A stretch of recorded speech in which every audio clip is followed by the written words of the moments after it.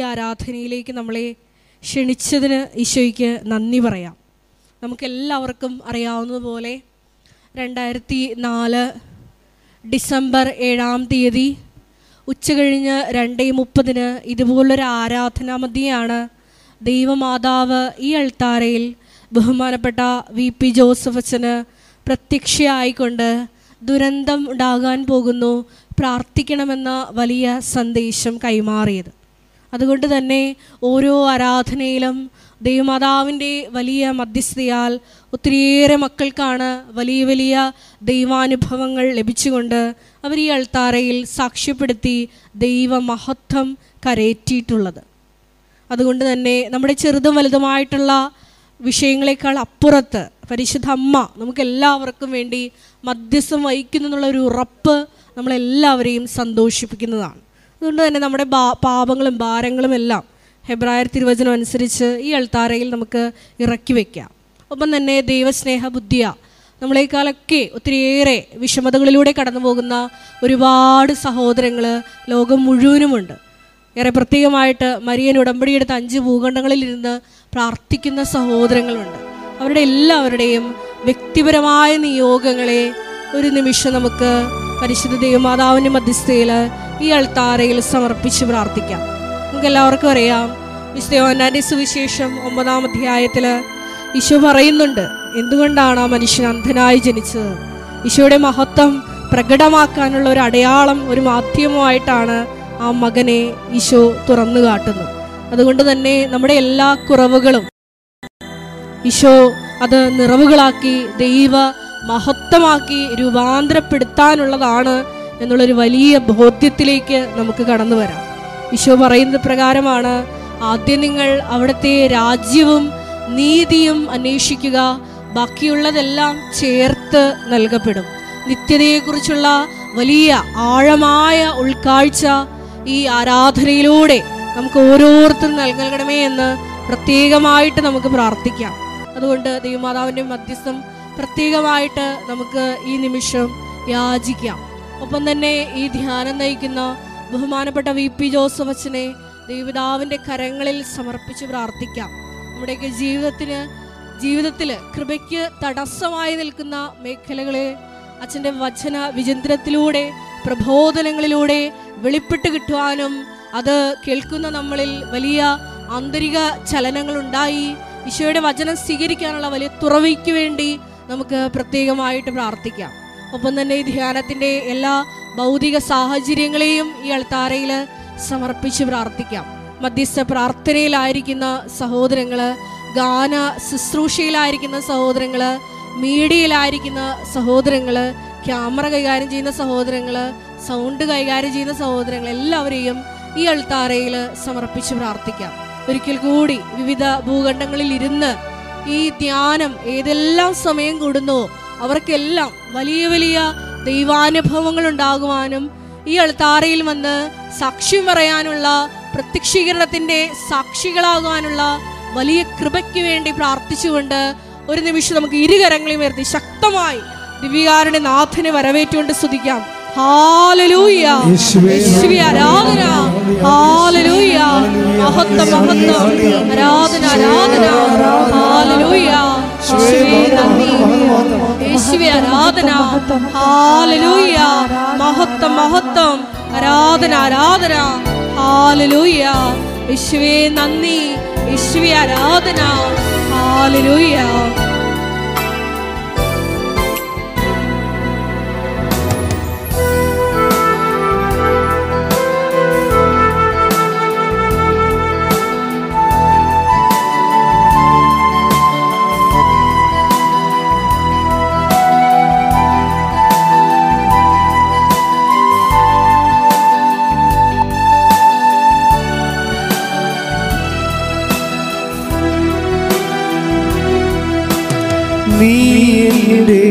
സങ്കേതവും നീ എൻ്റെ കോട്ടയും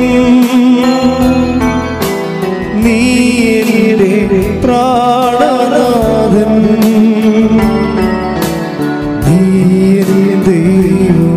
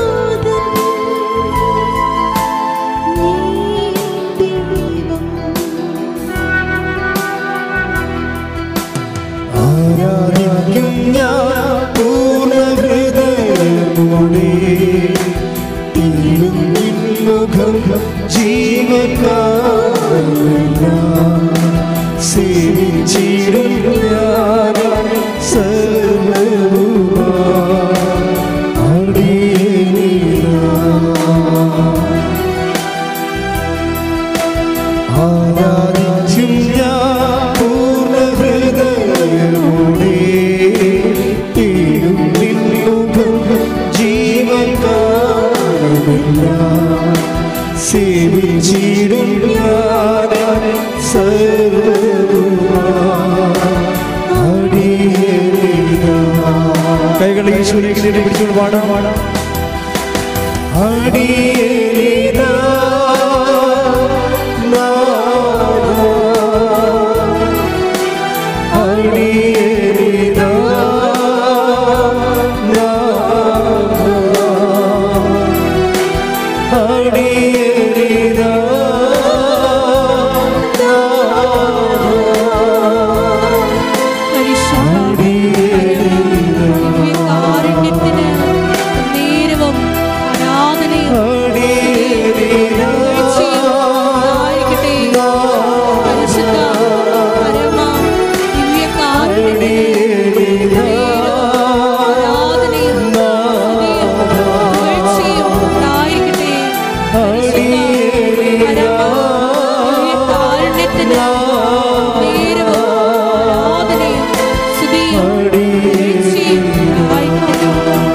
സ്തുതിക്കട്ടെ. ഹല്ലേലൂയ ഹല്ലേലൂയ ഹല്ലേലൂയ. യേശുവേ ആരാധന ആരാധന. യേശുവേ മഹത്വം മഹത്വം മഹത്വം.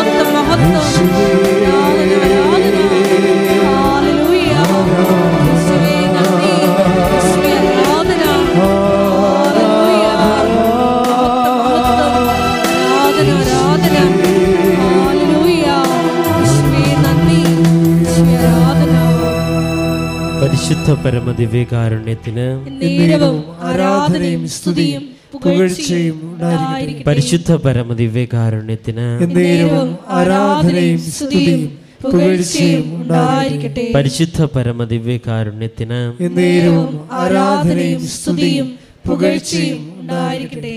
നമുക്ക് കൃപാസനം പ്രത്യക്ഷീകരണ മധ്യസ്ഥ പ്രാർത്ഥന വിശ്വാസത്തോടെ ഏറ്റുചൊല്ലാം. അമ്മേ പരിശുദ്ധ അമ്മേ, അമ്മേ പരിശുദ്ധ അമ്മേ, ദൈവമാതാവേ, ദൈവമാതാവേ, കൃപാസനത്തിലൂടെ ഞങ്ങൾക്കും ഞങ്ങളുടെ ദേശത്തിനും അമ്മ മാധ്യസ്ഥം തേടിത്തന്ന എല്ലാ അനുഗ്രഹങ്ങൾക്കും കൃപകൾക്കും ഞങ്ങളിപ്പോൾ ഹൃദയം നിറഞ്ഞ നന്ദി പറയുന്നു. അമ്മേ പരിശുദ്ധ അമ്മേ, ദൈവമാതാവേ, 2004 ഡിസംബർ 7-ാം തീയതി ഉച്ച കഴിഞ്ഞ് 2:30 കൃപാസനത്തിൽ സംഭവിച്ച അമ്മയുടെ പ്രത്യക്ഷപ്പെടലിനെ കുറിച്ച് തിരുസഭയ്ക്ക് സമർപ്പിച്ചിരിക്കുന്ന പഠനരേഖകളുടെ വസ്തുനിഷ്ഠവും ദൈവശാസ്ത്ര വിധിപ്രകാരമുള്ളതുമായ അന്വേഷണ പഠനങ്ങൾ നടത്തി ആ പ്രത്യക്ഷപ്പെടലിലൂടെ പ്രകടമായ ദൈവമാതാവിന്റെ പ്രത്യേക കരുതലും സംരക്ഷണവും വെളിപ്പെടുത്തുന്ന പീഡിതരുടെ ആശ്വാസം പ്രവാചകന്മാരുടെ രാജ്ഞിയും വാഗ്ദാനത്തിന്റെ പേടകവും പ്രപഞ്ച പ്രകൃതിയുടെ മാതാവുമായ പരിശുദ്ധ അമ്മയുടെ ഭക്തി തിരുസഭയിൽ കൂടുതൽ പ്രചരിച്ച് ജീവിതത്തിന്റെ ദുരിത ദുരന്ത അവസ്ഥകളിൽ അകപ്പെട്ടു കഴിയുന്ന അനേകായിരം മക്കൾക്ക് ദൈവത്തിന്റെ സാന്നിധ്യവും സന്ധിപ്പും കൂടുതൽ അനുഭവിക്കുക ആത്മീയ വിശുദ്ധി ദൈവശക്തിയും കൈവരിക്കുവാൻ ഞങ്ങളുടെ കുടുംബങ്ങളെ ഇടയാക്കണമേ. നമുക്ക് സ്തുതിച്ചു പ്രാർത്ഥിക്കാം. ഹല്ലേലൂയ ഹല്ലേലൂയ. ഞങ്ങൾക്ക് ലഭിച്ച എല്ലാ കൃപകൾക്കും അനുഗ്രഹങ്ങൾക്കും നന്ദി പറയുന്നു.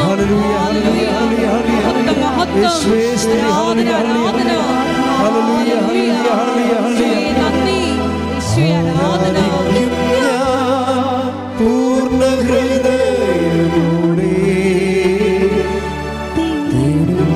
മുഖം ജീവകാലമെല്ലാം സേവിച്ചിടും ഞാൻ സർവ്വവുമാ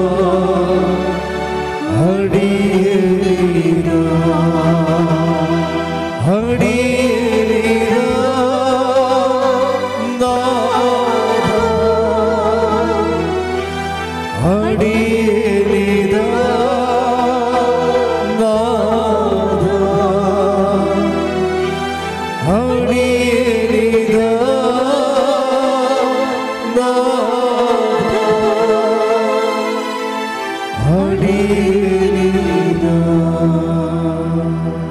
പരിശുദ്ധ പരമദിവ്യകാരുണ്യത്തിന് നേരവും ആരാധനയും സ്തുതിയും പുകഴ്ചയും ഉണ്ടായിരിക്കട്ടെ. പരിശുദ്ധ പരമദിവ്യകാരുണ്യത്തിന് നേരവും ആരാധനയും സ്തുതിയും പുകഴ്ചയും ഉണ്ടായിരിക്കട്ടെ. പരിശുദ്ധ പരമദിവ്യകാരുണ്യത്തിന് നേരവും ആരാധനയും സ്തുതിയും പുകഴ്ചയും ഉണ്ടായിരിക്കട്ടെ. അമ്മേ പരിശുദ്ധ അമ്മേ, അമ്മേ പരിശുദ്ധ അമ്മേ, ഭൂസ്വർലോകങ്ങളുടെ രാജ്ഞിയായ അങ്ങേക്ക് ഭൗമ സംരക്ഷണത്തിനായി പ്രപഞ്ച പ്രകൃതിയെ തന്നെ തിരുസഭ പ്രതിഷ്ഠിക്കുവാൻ ഈ പ്രത്യക്ഷീകരണം വഴി ഇടയാക്കണമേ. പരിശുദ്ധ അമ്മേ, ജപമാല മാതാവേ, സകല കൃപാസന പ്രാർത്ഥനകളോട് ചേർത്ത് ഞങ്ങളിപ്പോൾ പ്രാർത്ഥിക്കുന്ന ഈ സമൂഹത്തിന്റെ പ്രത്യേക നിയോഗങ്ങൾ നമുക്ക് മൗനമായി പരിശുദ്ധ അമ്മയുടെ മധ്യസ്ഥതയിൽ വലിയ ദിവ്യകാരുണ്യ സാന്നിധ്യത്തിൽ നമ്മുടെ എല്ലാ നിയോഗങ്ങളും ഒരിക്കൽ കൂടി ഭരമേൽപ്പിക്കാം.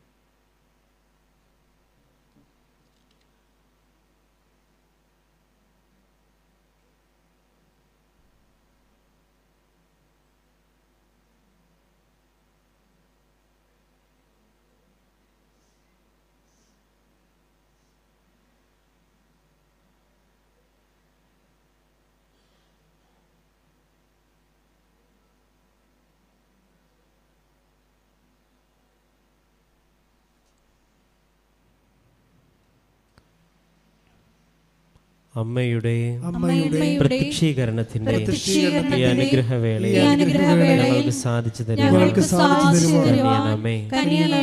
ആമേൻ. നമുക്ക് സ്തുതിച്ച് പ്രാർത്ഥിക്കാം. ഹല്ലേലൂയ, ആരാധന,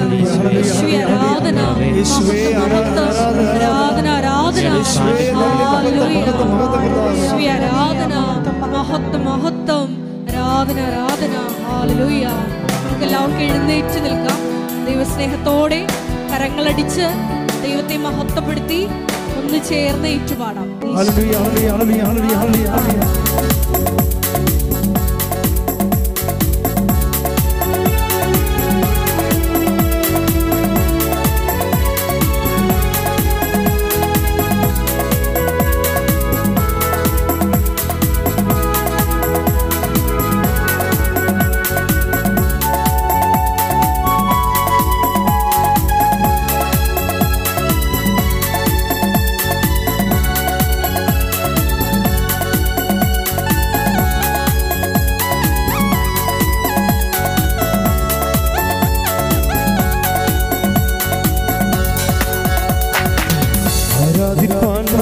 കാരണമുണ്ട്, പാടാനേറെ കാരണമുണ്ട്.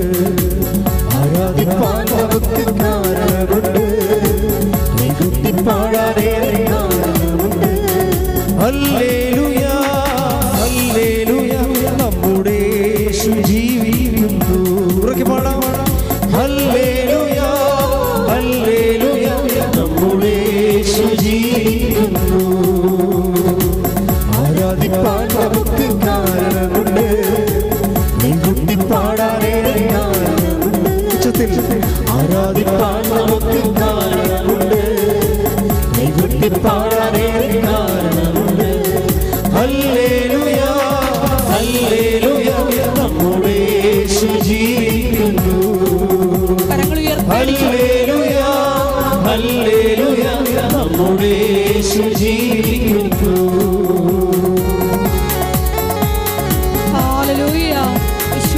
സ്തുതിക്കട്ടെ. ഹല്ലേലൂയ, ഹല്ലേലൂയ, ഹല്ലേലൂയ, മഹത്വം, മഹത്വം. ഒരിക്കൽ കൂടി ബഹുമാനപ്പെട്ട വിശുദ്ധോത്സവത്തിനെ പ്രത്യേകമായിട്ട് സമർപ്പിച്ച് പ്രാർത്ഥിക്കുന്നു.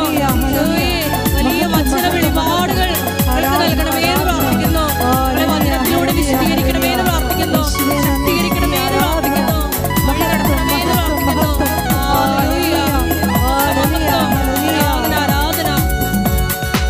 കാലുകളേറെ കൂറെ വഴുതി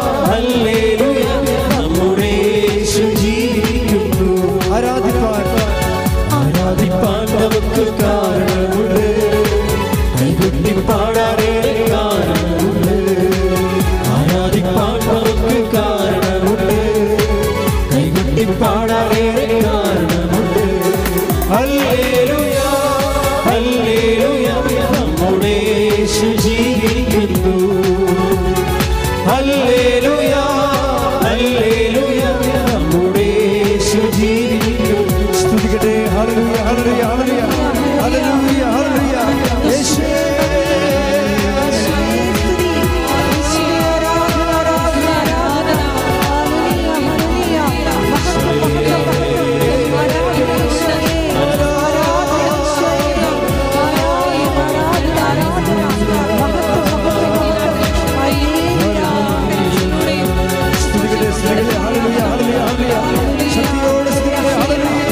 ഹല്ലേലൂയ ഹല്ലേലൂയ നമ്മുടെ യേശു ജീവിക്കുന്നു. ഹല്ലേലൂയ ഹല്ലേലൂയ നമ്മുടെ യേശു ജീവിക്കുന്നു.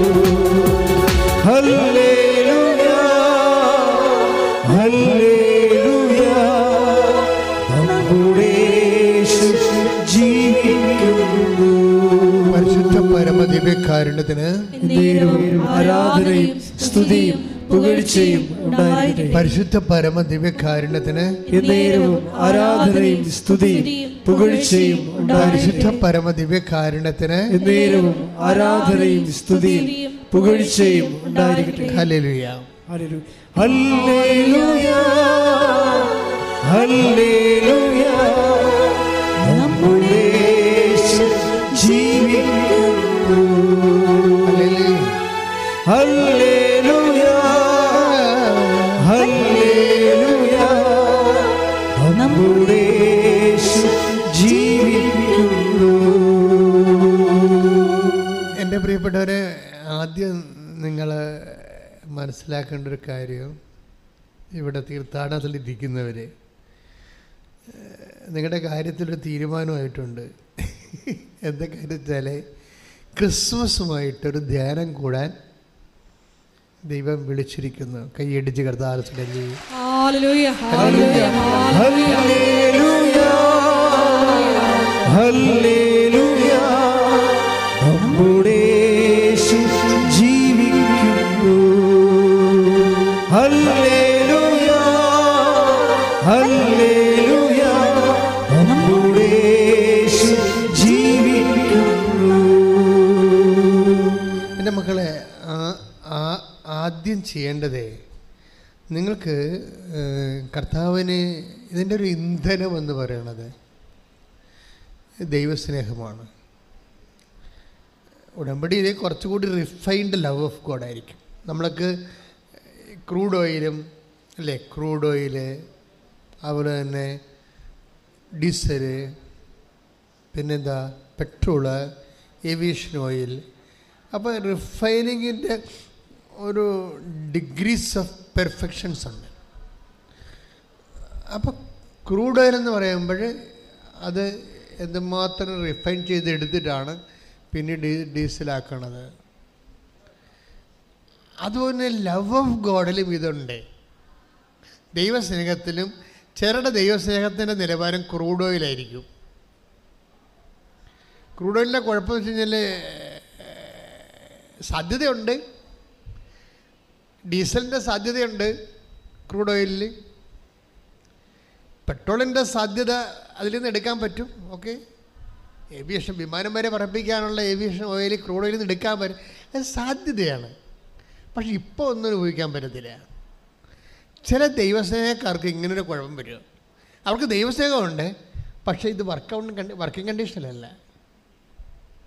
ദൈവസ്നേഹത്തിൻ്റെ കുഴപ്പം വെച്ച് കഴിഞ്ഞാൽ നമ്മൾ വെറുതെ സ്നേഹിക്കണമെന്ന് പറഞ്ഞാൽ ഏക്കത്തില്ല. കാര്യം ഏക്കാത്തതിൻ്റെ കാര്യം ദൈവം മനുഷ്യനല്ലാത്തത് കൊണ്ടാണ്. ദൈവത്തിന് നമ്മൾ സ്നേഹിക്കുന്നു എന്ന് പറഞ്ഞാൽ ഏക്കാത്തതിൻ്റെ കാരണം ദൈവത്തിന് എപ്പോഴും ഉള്ള പ്രശ്നം അതിൻ്റെ പ്രൂഫ് വേണമെന്ന് പറയും. നമുക്ക് ഞാൻ PhD ആണെന്നൊരു കാര്യമില്ല. ദൈവം പറയും, അത് ആദ്യം ചോദിക്കും ഏത് യൂണിവേഴ്സിറ്റിയിലാണ് എടുത്തതെന്ന് ചോദിക്കും. അതാണ് ഏറ്റവും വലിയ പ്രശ്നം. അത് കഴിഞ്ഞിട്ടാണ് പിന്നീട് സർട്ടിഫിക്കറ്റ് ചോദിക്കണത്. അപ്പം നമ്മൾ ദൈവത്തിന് എന്തുകൊണ്ട് അങ്ങനെ സംഭവിക്കണമെന്ന് വെച്ച് കഴിഞ്ഞാൽ ദൈവത്തിൽ കാപഠ്യമില്ലെന്നാണ്. കാരണം ഈ സ്നേഹത്തിൽ ഭയത്തിനിടമില്ല. കാര്യം ഭയം വരണം എങ്ങനെയാണ്? സ്നേഹം സത്യസന്ധമല്ലാത്തത് കൊണ്ടാണ് എൻ്റെ അത് ഭയം കയറി വരണത്. ഒക്കത്തില്ലേ? വിശ്വസിക്കുക, ദൈവം ഏറ്റെടുക്കുക. അവിടെയെല്ലാം നമുക്കൊരു കറ കളഞ്ഞ സ്നേഹമാണെങ്കിൽ അതിനകത്ത് ഭയത്തിന് സ്ഥാനമില്ല. അപ്പോൾ ഭയത്തിൻ്റെ അംശം സ്നേഹത്തിലുണ്ടോ? ഇപ്പോൾ അതൊക്കെ ജപ്തി നടപടിയാണ്. അപ്പോൾ നീ ഉടമ്പടി എടുത്തിട്ടുണ്ട്, പക്ഷെ നിനക്ക് ഭയമുണ്ട്. ബാങ്കുകാരൻ പണി തരുമോ? ദാറ്റ് മീൻസ് അവിടെ ദൈവത്തിൻ്റെ സ്നേഹത്തിൽ ഇപ്പം ചില ആൾക്കാർക്ക് കിണ്ണം കഴിച്ചിട്ട് ഇവിടെ എന്താണ്, ഒരു ദിവസം ഉണ്ടല്ലോ ഒരു സാക്ഷി ഉണ്ടായി, ഭയങ്കര രസമായി. ആങ്ങളെ വണ്ടി ഇടിച്ച്, ഞാൻ എപ്പോഴും ഓർക്കുന്ന സാക്ഷ്യം. കൂട്ടുകാരത്തി വിളിച്ചു പറഞ്ഞ്, ഇടി അറിഞ്ഞടി. അപ്പോഴേ ഇവളുടെ സംസാരം കേട്ടപ്പോൾ എന്ത് എന്ന് ചോദിച്ചപ്പോൾ മനസ്സിലായി അറിഞ്ഞിട്ടില്ല എന്ന് പറഞ്ഞു. എന്നാൽ പിന്നെ കുഴപ്പമില്ല എന്ന് പറഞ്ഞു. എന്നുവെച്ചാൽ പിന്നീട് അവളുടെ കൂട്ടുകാരത്തി ഇവളുടെ ആങ്ങളെ വണ്ടി ഇടിച്ച കാര്യം അറിഞ്ഞു. ഇവൾക്ക് പാസ് ചെയ്യുകയും, പക്ഷെ ഇവളെ അറിഞ്ഞിട്ടില്ല. എന്നിട്ട് പതുക്കെ പറയും, നിൻ്റെ ബ്രദറ് ഹോസ്പിറ്റലിലാണെന്ന് പറയും. എന്താ കാര്യം? അത് ബ്രദറിനെ വണ്ടി ഇടിച്ചെന്ന്. അത് കുഴപ്പമില്ല, ഞാൻ ഉടമ്പടി എടുത്തിട്ടുണ്ടെന്ന് പറയും. ഇതിന് കണ്ട കറസ്പോണ്ടിങ് കണ്ട, പെട്ടെന്ന് ഭയമില്ല. എൻ്റെ അടുത്ത് വണ്ടി ഇടിച്ചതാണ്. ആ വണ്ടി കണ്ടാൽ, ഇടിച്ച വണ്ടി കിടപ്പുണ്ടവിടെ, അത് കണ്ടാൽ അത് യാത്ര ചെയ്ത ആളിൻ്റെ അടുത്ത് ഇല്ലെന്ന് ഉറപ്പാണ്. പക്ഷേ ഇവളെടുത്ത വായിക്കും പറയണത് എന്താണ്? സാരമില്ല, ഞാൻ ഉടമ്പടി എടുത്തിട്ടുണ്ടെന്ന് പറയും. ചില ആൾക്കാർ, ഇത് ഒന്നല്ല പല സാക്ഷ്യങ്ങളും ഞാൻ കേട്ടിട്ടുണ്ട് ഇതുപോലെ, അവരുടെ ഉറപ്പാണ് എന്താണ്, ആങ്ങളെ വെള്ളടിയും മറ്റു കലാപരിപാടിയും പ്രശ്നങ്ങളൊക്കെ ആയിട്ട് ഒരുതരം ഉഴപ്പ് ജീവിതമാണ്. അതിന് വേണ്ടിയാണ്, അത് മാറാൻ വേണ്ടിയാണ് ഇവിടെ വന്ന് ഇവളെ ഉടമ്പടി എടുത്തിരിക്കണത്. അപ്പോഴാണ് ഈ വണ്ടി ഇടിച്ചിരിക്കണത്. അപ്പോഴേ ഫസ്റ്റ് റെസ്പോണ്ട് അത് കുഴപ്പമില്ല, ഞാൻ ഉടമ്പടി എടുത്തിട്ടുണ്ട് എന്ന് വെച്ചാൽ മാതാവ് ആ വിഷയത്തിൻ്റെ മേൽ തീരുമാനം ഉണ്ടാക്കുമെന്നാണ് എൻ്റെ അർത്ഥം. അപ്പോൾ ഇവർ അത്രയും ദൈവസ്നേഹത്തോടെയാണ് ഉടമ്പടി എടുത്തിരിക്കുന്നത്. ഉടമ്പടി ഇരിക്കുമ്പോൾ തന്നെ നമ്മൾ വെള്ളവടി മാറാൻ വേണ്ടി ഉടമ്പടി എടുത്തിട്ട് അവസാനം ഇപ്പോൾ എന്നേക്കുമായിട്ട് അരി എത്തുന്ന പരിപാടിയാണ് വരണത്. പക്ഷേ ഇവർക്ക് കുലുക്കില്ല. വെള്ളവടി മാറാൻ വേണ്ടിയാണ് ഉടമ്പടി എടുത്തത്, പക്ഷെ അനുഭവം എന്താണ്, എന്നേക്കും അരി എത്തണ അനുഭവങ്ങളാണ് വരണത്. പക്ഷേ ഇവർക്ക് കുലുക്കില്ല. സാരമില്ല, ഞാൻ ഉടമ്പടി എടുത്തിട്ടുണ്ട്. അപ്പോഴേ എനിക്ക് തോന്നുന്നത് ഈ ക്രൂഡ് ഓയിലല്ല ഈ സംഭവം, ഇത് ഏവിയേഷൻ ഓയിലാണ്. ഇത് ക്രൂഡ് ഓയിലല്ല. ക്രൂഡ് ഓയിലാണെങ്കിൽ അയ്യോ എൻ്റെ എന്ന് പറഞ്ഞ് നെല്ലിഞ്ഞെത്തറി നിലവിളിച്ച് സീനാക്കി കളയത്. അത് ക്രൂഡ് ഓയിൽ എന്ന് പറയും. അതിനകത്ത് ഭയത്തിന് ഇടമുണ്ട്. യഥാർത്ഥ സ്നേഹത്തിട്ട് ശ്രദ്ധിക്കട്ടെ. ഹല്ലേലൂയ. 1 യോഹന്നാൻ 4:18. 1 യോഹന്നാൻ 4:18. സ്നേഹത്തിൽ ഭയത്തിന് ഇടമില്ല. സ്നേഹത്തിൽ ഭയത്തിന് ഇടമില്ല. പൂർണ്ണമായ സ്നേഹം ഭയത്തെ ബഹിഷ്കരിക്കുന്നു. എൻ്റെ മക്കളെ, ഇതാണൊരു പ്രോബ്ലം. എന്നിട്ട് എന്താണ് 1 യോഹന്നാൻ 4:18 എന്താ പറയണത് എന്ന് പറഞ്ഞ്, സ്നേഹത്തിൽ ഭയത്തിന് ഇടമില്ല. എന്നിട്ട് വചനം വ്യക്തത കൊടുക്കണം. കണ്ട, പൂർണ്ണമായ സ്നേഹം പറഞ്ഞേ, പൂർണ്ണമായ സ്നേഹം ഭയത്തെ ദൂരീകരിക്കുന്നു. അപ്പോഴേ എപ്പോഴാണ് ഈ ഭയം കുറഞ്ഞ് വരണത്? പൂർണ്ണമായ സ്നേഹമെന്ന് പറഞ്ഞ ഒരു ആശയമുണ്ട്. എന്താണ്? ദൈവത്തെ നമുക്ക് ഭാഗികമായി സ്നേഹിക്കാം, അതേസമയം അതുപോലെ ദൈവത്തെ സ്നേഹിക്കാം, അതുപോലെ അമ്മനെ സ്നേഹിക്കാം, അപ്പനെ സ്നേഹിക്കാം. ഷെയ്ഡ് ലവ് ഉണ്ടാവും. ഷെയ്ഡ് ലവ് ദൈവത്തിന് അറിയാം ഇത് കാപട്യമുണ്ടെന്ന്. എന്നോട് പറഞ്ഞത് കാപട്യമെന്നാണ് പറഞ്ഞത്. ഭയമെന്ന് പറഞ്ഞതിന് പകരം കാപട്യമെന്നാണ് പറഞ്ഞത്. അതാണ് ഞാൻ ചോദിച്ചത്, അങ്ങനെ വചനം ഉണ്ടാകാൻ ചോദിച്ചതിൻ്റെ കാരണം അതാണ്. സ്നേഹത്തിൽ ഭയത്തിന് ഇടമില്ലെന്ന് വെച്ച് കഴിഞ്ഞാൽ, ഭയത്തിന് ഇടമുണ്ടെങ്കിൽ ആ സ്നേഹത്തിൽ കാപട്യമുണ്ടെന്ന് അർത്ഥം. It is shade. എന്ന് വെച്ചാൽ ഒരു ഓപ്ഷൻ വന്നാൽ ദൈവത്തിന് ഒന്നാം സ്ഥാനം. ഞാൻ ഇന്നലെ എൻ്റെ ഈ പട്ടത്തിൻ്റെ 23-ാം തീയതി ഇന്നലെ പട്ടത്തിൻ്റെ 39ാമത്തെ വർഷത്തിലേക്കുള്ള പ്രാർത്ഥനയായിരുന്നു ഇവിടെ നടന്നത്. അപ്പോൾ ഞാൻ എൻ്റെ മനസ്സിൽ തന്ന പരിശുദ്ധാത്മ തന്ന ഒരു സംഭവം വെച്ച് കഴിഞ്ഞാൽ, ഞാൻ ചെയ്തുകൊണ്ടിരുന്ന സംഭവം, ദൈവം കഴിഞ്ഞാൽ സെക്കൻഡ് സ്ഥാനം ആർക്കാണ്? ആർക്കുമില്ല, അവിടെ ബ്ലാങ്കാണ്. തേർഡ് സ്ഥാനം ആർക്കാണ്? ആർക്കുമില്ല, ബ്ലാങ്കാണ്. ഞാൻ 16 വരെ എണ്ണിയിട്ട് ആർക്കുമില്ല. നിങ്ങളെത്ര എണ്ണണ്ട കേട്ടാ, ഭർത്താവ് ചിലപ്പോൾ പടരക്കിരിക്കും. അതെന്ത് പ്രോബ്ലം വെച്ച് കഴിഞ്ഞാൽ, ഏതെങ്കിലും ഒരു സമയത്ത് നമ്മൾക്ക് നഷ്ടപ്പെട്ടിട്ട്, അതായത് നമ്മൾക്ക് ഈ ഭക്തി കൊണ്ടോ പ്രാർത്ഥന കൊണ്ടോ ഒരു പ്രയോജനവുമില്ല എന്ന് ദൈവം നമ്മളെ ബോധ്യപ്പെടുത്തുന്ന കുറേ ദിവസങ്ങളുണ്ടാവും. അത് അവരത് ഒത്തിരി സൂക്ഷിച്ച് കൈകാര്യം ചെയ്യേണ്ടതാണ്. നമ്മുടെ ആധ്യാത്മിക ജീവിതം കൊണ്ടോ നമ്മളുടെ കമ്മിറ്റ്മെൻറ്റ് കൊണ്ടോ നമ്മുടെ പ്രാർത്ഥനാ ജീവിതം കൊണ്ടോ വിശ്വാസം കൊണ്ടോ നമുക്കോ ദൈവത്തിനോ ഒരു പ്രയോജനമില്ല. And it is a waste. ഇതൊരു വേസ്റ്റാണ്. പ്രാർത്ഥന ഒരു വേസ്റ്റാണ്, വിശ്വാസം ഒരു വേസ്റ്റാണ് എന്ന് തോന്നണ കുറേ സീറോ ഹവേഴ്സ് നമ്മുടെ ആധ്യാത്മിക ജീവിതത്തിലുണ്ടാവും. എന്തോന്നിനാണ് പ്രാർത്ഥിക്കണത്, പ്രാർത്ഥിച്ചിട്ട് എന്നാ ഉണ്ടാക്കി, എന്താ ഉണ്ടായി, എന്ത് കാര്യം, അങ്ങനെ നമുക്ക് തന്നെ തോന്നും. ആരോടും പറയത്തില്ല. നമ്മൾ പുറത്ത് പറഞ്ഞാൽ നമ്മുടെ കുഞ്ഞുങ്ങളുടെ വിശ്വാസം പോകും. അത് കാരണം നമ്മൾ പറയത്തില്ല. പക്ഷെ നമുക്ക് തോന്നും, ഇത്രയും പ്രാർത്ഥിച്ചിട്ടും ഒരു ഗതി പിടിക്കണില്ല, ഇത്രയും പ്രാർത്ഥിച്ചിട്ടും ഒരു ഗതി പിടിക്കണില്ല. ഇതാണ് സീറോ അവർ എന്ന് പറഞ്ഞത്. ഈ സീറോ അവറിൽ പ്രാർത്ഥിച്ചിട്ട് പ്രയോജനമില്ല, വിശ്വസിച്ചിട്ടും വലിയ കഥയൊന്നുമില്ല, എന്തോന്നതിനാണ് ഇതൊക്കെ ചെയ്യണത്, ഇത്രയും കഷ്ടപ്പെട്ട് ചെയ്യണത് എന്ന് നമുക്ക് തോന്നുന്ന ഒരു സമയമില്ലേ? ഞാൻ ചില സമയത്ത് ആൾക്കാരോട് ചോദിക്കുകയും, നിങ്ങളുടെ വീട്ടിൽ കറണ്ട് പോയാൽ നിങ്ങൾ എന്ത് ചെയ്യും? ഇപ്പം നിങ്ങളുടനെ മൊബൈൽ തെളിക്കുമെന്ന് പറയും. ഇൻ കേസ് നിങ്ങളുടെ കയ്യിൽ മൊബൈലില്ലെന്ന് വിചാരിച്ചോ, നമ്മുടെ തീപ്പെട്ടിക്കാരാണെന്ന് വിചാരിച്ചോ, ഇപ്പം മൊബൈൽ തെളിക്കണമെങ്കിൽ നമ്മൾ മൊബൈൽ നമ്മുടെ കയ്യിൽ ചിലപ്പോൾ കാണത്തില്ലല്ലോ. അത് പല സ്ഥലത്ത് വെക്കും നമ്മൾ. ഇത് കറണ്ട് പോയി കഴിഞ്ഞപ്പോഴാണ് ദൈവമേ മൊബൈൽ എവിടെയാണ് വെച്ചത്. ഞാനിപ്പോൾ കൊച്ചച്ഛൻ്റെ മൊബൈലെടുത്ത് കപ്പേറിന് കൊടുത്തു. പക്ഷേ മൊബൈൽ അവിടെ അങ്ങോട്ട് വെച്ചുകൊണ്ട് പോയിരിക്കുന്നു. അപ്പോൾ എന്താ സംഭവിച്ചതെന്ന് വെച്ച് കഴിഞ്ഞാൽ, ചില സ്ഥലത്ത് മൊബൈൽ വെക്കണ സ്ഥലം നമ്മൾ മറന്നുപോകും. അപ്പോൾ നമ്മൾക്ക് കറണ്ട് വന്നാൽ ഈ മൊബൈലിൽ ലൈറ്റ് തെളിക്കാമെന്ന് വിചാരിച്ചാൽ, അപ്പോൾ നമ്മൾ ഇരുട്ടത്ത് നിന്നുകൊണ്ട് എവിടെയാണ് മൊബൈൽ വെച്ചത്, എവിടെ കട്ടിൻ്റെയിലാണോ, കടൻ്റെ തലയുടെ അടിയിലാണോ വെക്കണത്, അലമാരുടെ മുകളിലാണോ, എവിടെയാണ് മേശപ്പുറത്തായിരിക്കുക, എവിടെ ഒക്കെ കൺഫ്യൂഷനായിപ്പോയി. ഈ കേസ് നിങ്ങൾക്ക് കൺഫ്യൂഷനൊന്നും ഇല്ലെന്ന് വിചാരിച്ചോ.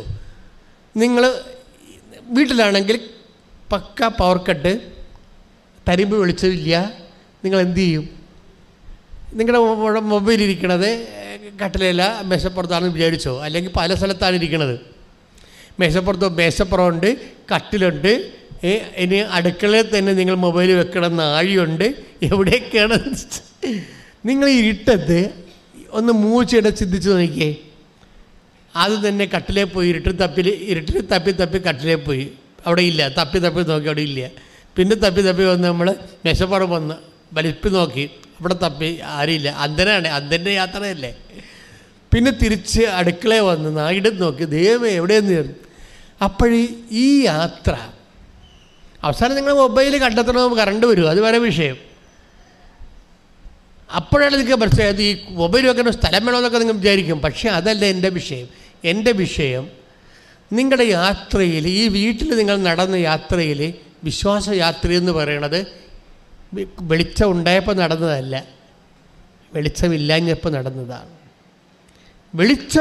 ഇല്ലാത്തപ്പോൾ, കുടുംബത്തിൽ വെളിച്ചമില്ലാത്തപ്പോൾ വെളിച്ചമുള്ളതുപോലെ നടന്നില്ലേ? ഇതുപോലെ തന്നെ വിശ്വാസത്തിൻ്റെ വെളിച്ചം മൊത്തം പോവും. അധികം പെട്ടെന്ന് ഇപ്പം ഞാൻ ഹൈ റേഞ്ചിൽ ധ്യാനിപ്പിച്ചപ്പോൾ ചുമ്മാ ഒരു വീട്ടിലാണ് കുർബാന ചൊല്ലിയത്, ഡക്ലസിൻ്റെ. അപ്പോൾ വീട്ടിൽ കുർബാന ചൊല്ലിയപ്പോൾ ശബ്ദം പറയല. അപ്പോൾ ഞങ്ങൾ ഇരുന്ന് കുർബാന ചെല്ലുകയാണ് അവിടെ മധ്യസ്ഥ പ്രാർത്ഥനക്കാർ. ഇരുന്ന് കുർബാന ചെല്ലുന്നതിനിടക്ക് ഒരു 4-5 പ്രാവശ്യം കറണ്ട് പോയി. അപ്പോൾ ഞാൻ ഡക്ലസ് വന്നപ്പോൾ ചോദിച്ചു, ഡക്ലസ് അവിടെ ഇരിപ്പുണ്ട്. കുർബാന കഴിഞ്ഞപ്പോൾ ചോദിച്ചു, ഡക്ലസ് എന്താ എപ്പോഴും കറണ്ട് പോകണില്ല? അപ്പോൾ അതിനോട് വെച്ച ഇത് നിങ്ങളുടെ തീരദേശമല്ല, ഹൈ റേഞ്ചാണ്. ഒരു പോസ്റ്റ് താഴെ ഉണ്ടെങ്കിൽ വേറെ ഒരു പോസ്റ്റ് മുകളിലാണ് കിടക്കുന്നത്, അതിൻ്റെ അടുത്ത പോസ്റ്റ് വേറെ സ്ഥലത്ത് വേറെ ലെവലിലാണ് കിടക്കുന്നത്. ഇതിൻ്റെ ഇടയ്ക്ക് ഒരു 10,000 മരങ്ങൾ വളർന്നിട്ടുണ്ടാകും. കാറ്റാണെങ്കിൽ എവിടുന്ന് വരും, എങ്ങോട്ട് പോകുമെന്ന് കർത്താവ് പറഞ്ഞ പോലെയുള്ള കാറ്റാണ്.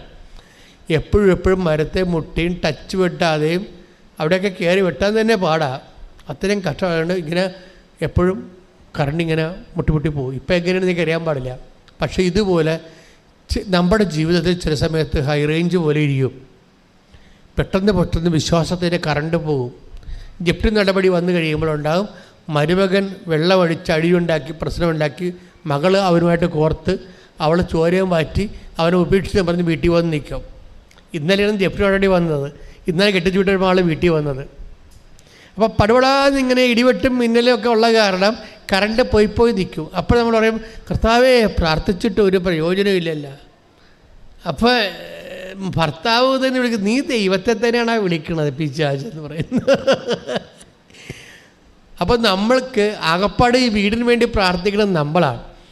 നമ്മുടെ പ്രാർത്ഥനയെ ഉപജീവിച്ച് ജീവിക്കണ ജീവിതങ്ങളാണ് മക്കളുടേത്. അമ്മ പ്രാർത്ഥിക്കും എന്ന് ഭാര്യ പ്രാർത്ഥിക്കും എന്ന് ഭർത്താവ് പറയും, മക്കളും പറയും. പക്ഷേ ഇപ്പം അവർക്ക് വിശ്വാസം പോലും പോയി, നമ്മൾ പ്രാർത്ഥിക്കുന്നുണ്ടോ ഇല്ലയോ എന്നൊക്കെ. പണ്ട് ഞാൻ വള്ളക്കാരുടെ പ്രാർത്ഥന നടത്തുമ്പോൾ, ഇപ്പം വള്ളക്കാരുടെ പ്രാർത്ഥന ഇവിടെ അതിനുള്ള സിറ്റുവേഷൻസ് കുറവാണ്. പണ്ട് അവർക്കൊരു ദിവസം കൊടുക്കുമായിരുന്നു. അപ്പോഴേ ചില വള്ളക്കാർക്ക് പണി കിട്ടത്തില്ല, കുറച്ച് പേർക്കെങ്കിലും പണി കിട്ടാതെ വരും. അപ്പോഴുണ്ട് 2 പ്രാവശ്യം ആ വള്ളത്തിന് പണി കിട്ടിയില്ലെങ്കിൽ ഒരു സമയത്ത് വള്ളത്തിലുള്ള എല്ലാ ആൾക്കാരും വണ്ടി കയറി എൻ്റെ അടുത്ത് വരും. ഞങ്ങളൊരു കാര്യം തിരക്കാൻ വേണ്ടി വന്നതാണ് അച്ഛാന്ന് പറയും. ഞാൻ പറഞ്ഞു, എന്താണ്? ഞങ്ങൾ ഇന്ന ആളെയാണ് വള്ളത്തിൻ്റെ ഇവിടെ ഉള്ള കാര്യം തിരക്കാൻ വേണ്ടി പ്രാർത്ഥിക്കാൻ വേണ്ടി അച്ഛൻ്റെ അടുത്ത് വിട്ടണത്. അയാളിവിടെ വരുന്നുണ്ടായില്ലേ? അതാ ഞങ്ങൾ കൊടുക്കണ കാശിന് നിറച്ചിടാതെ അയാൾ വെള്ളം അടിച്ച് വല്ല കലാപരിപാടിക്ക് പോയിരിക്കുകയാണ്. അതാണ് അവരൊന്ന് കാര്യം അറിയാണ്. അച്ഛൻ യേശോനെ പറയാറ്. അത് അവരുടെ വിശ്വാസം കുറഞ്ഞ്, അതാണ് അതിൻ്റെ കാര്യം. ഇതുപോലെ നിങ്ങൾ കുടുംബത്തിൽ 1 by 1 ആയിട്ട് ഓരോ വിഷയങ്ങൾ സംഭവിക്കുമ്പോൾ കുടുംബത്തിലുള്ളവർക്ക് വരെ ഇത്രയും നാൾ നിങ്ങളിൽ വിശ്വസിച്ചിരുന്ന, നിങ്ങളുടെ പ്രാർത്ഥനയിൽ വിശ്വസിച്ചിരുന്നവർക്കും പോലും ഒരു ചഞ്ചലപ്പ്. എടി നീ പ്രാർത്ഥിക്കുക തന്നെയാണ്, അതെങ്ങനെയാണ് അവിടെ എപ്പോഴും മരുമകളുടെ കരുത്തേക്ക് അറിയുകയില്ലേ? അതാണ് ഭർത്താവ് പറയണത്. അപ്പം നീ പ്രാർത്ഥിക്കാൻ തന്നെയാണ് അടി കൃപാസനത്തിൽ പോകണമെന്ന് ചോദിക്കുമ്പോൾ ഭർത്താവ് തന്നെ പറയും, അവളെ ഉടമ്പടി എടുക്കും, മരുമകളുടെ കരുത്തേക്കിലും കയറും, പിന്നെ എങ്ങനെയാണ് ശരിയാകേണ്ടത്? അപ്പം നമ്മൾക്ക് ഗ്രിപ്പ് പോയിക്കൊണ്ടിരിക്കുകയാണ്. എന്തെങ്കിലും സംഭവിക്കുമ്പോൾ ഗ്രിപ്പ് പോകുമ്പോൾ നമുക്കറിയാമല്ലോ, ഒരു സ്ഥലത്ത് നടന്നു പോകുന്ന മറ്റ് പല സ്ഥലത്ത് നടന്നു പോരും. അതാണ് കുഴപ്പം. ഇപ്പം ഭിത്തിയിൽ നമ്മൾ ഒട്ടിച്ചിരിക്കണം, സ്റ്റിക്ക് ചെയ്തിരിക്കണം, ഒരു അഡ്ഗേഴ്സ് പശ വെച്ചിട്ട് സ്റ്റിക്ക് ചെയ്യിക്കുകയും ഓരോരുത്തർ കയറി പിള്ളേരെങ്ങാനും പറിച്ച നമ്മുടെ കയ്യിരിക്കണ അരയിരിക്കണ കൊച്ച് കർത്താവിൻ്റെ പടത്തേട്ട് കയറി ഒന്ന് പറിച്ചാൽ ഒരു സ്ഥലത്ത് നിന്ന് പറിച്ചാൽ മതി, ബാക്കി ഒട്ടിച്ചിരിക്കണ പല സ്ഥലത്തു നിന്ന് താനേ പറഞ്ഞുകൊണ്ട് പോരൂ എന്ന് പറഞ്ഞ പോലെയാണ്. ഗ്രിപ്പ് ഒരെണ്ണം വിട്ടാൽ പല സ്ഥലത്തുനിന്നും വിട്ടിരിക്കണം. വിശ്വാസത്തിൻ്റെ ഗ്രിപ്പ് ഓരോരുത്ത് വിട്ടാൽ പലയിടത്ത് വിടും. ഈ ഇരുട്ടിൻ്റെ കാലം നമ്മൾ ശ്രദ്ധയോടെ നോക്കണം. എന്നിട്ട് നിങ്ങൾ തീരുമാനമെടുക്കണം, കർത്താവേ എന്തെല്ലാം വിഷയമുണ്ടായാലും ശരി, ഞാൻ നിന്നെ പിരിയത്തില്ല, നീ വേണം എന്നെ എങ്ങനെയും പരീക്ഷിച്ചോ. പക്ഷേ എന്നിട്ട് നിങ്ങൾ എന്നെപ്പോലെ പറയണം, കർത്താവേ സങ്കടം കൊണ്ടും കാര്യങ്ങൾ അറിയാവുന്ന കൊണ്ടാണ് ഞാനിങ്ങനെയൊക്കെ പറയണത്, പക്ഷേ അവസാനം വരെ നീ മാത്രമേ എനിക്കുള്ളൂ, എൻ്റെ അവിശ്വാസത്തെ പരിഹരിക്കണമേ, എൻ്റെ അവിശ്വാസത്തെ take the word of God, എൻ്റെ അവിശ്വാസത്തെ പരിഹരിക്കണമേ.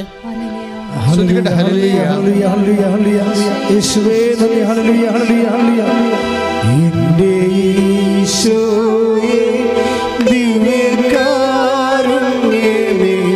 നിത്യസ്നേഹമായ നീ വന്നു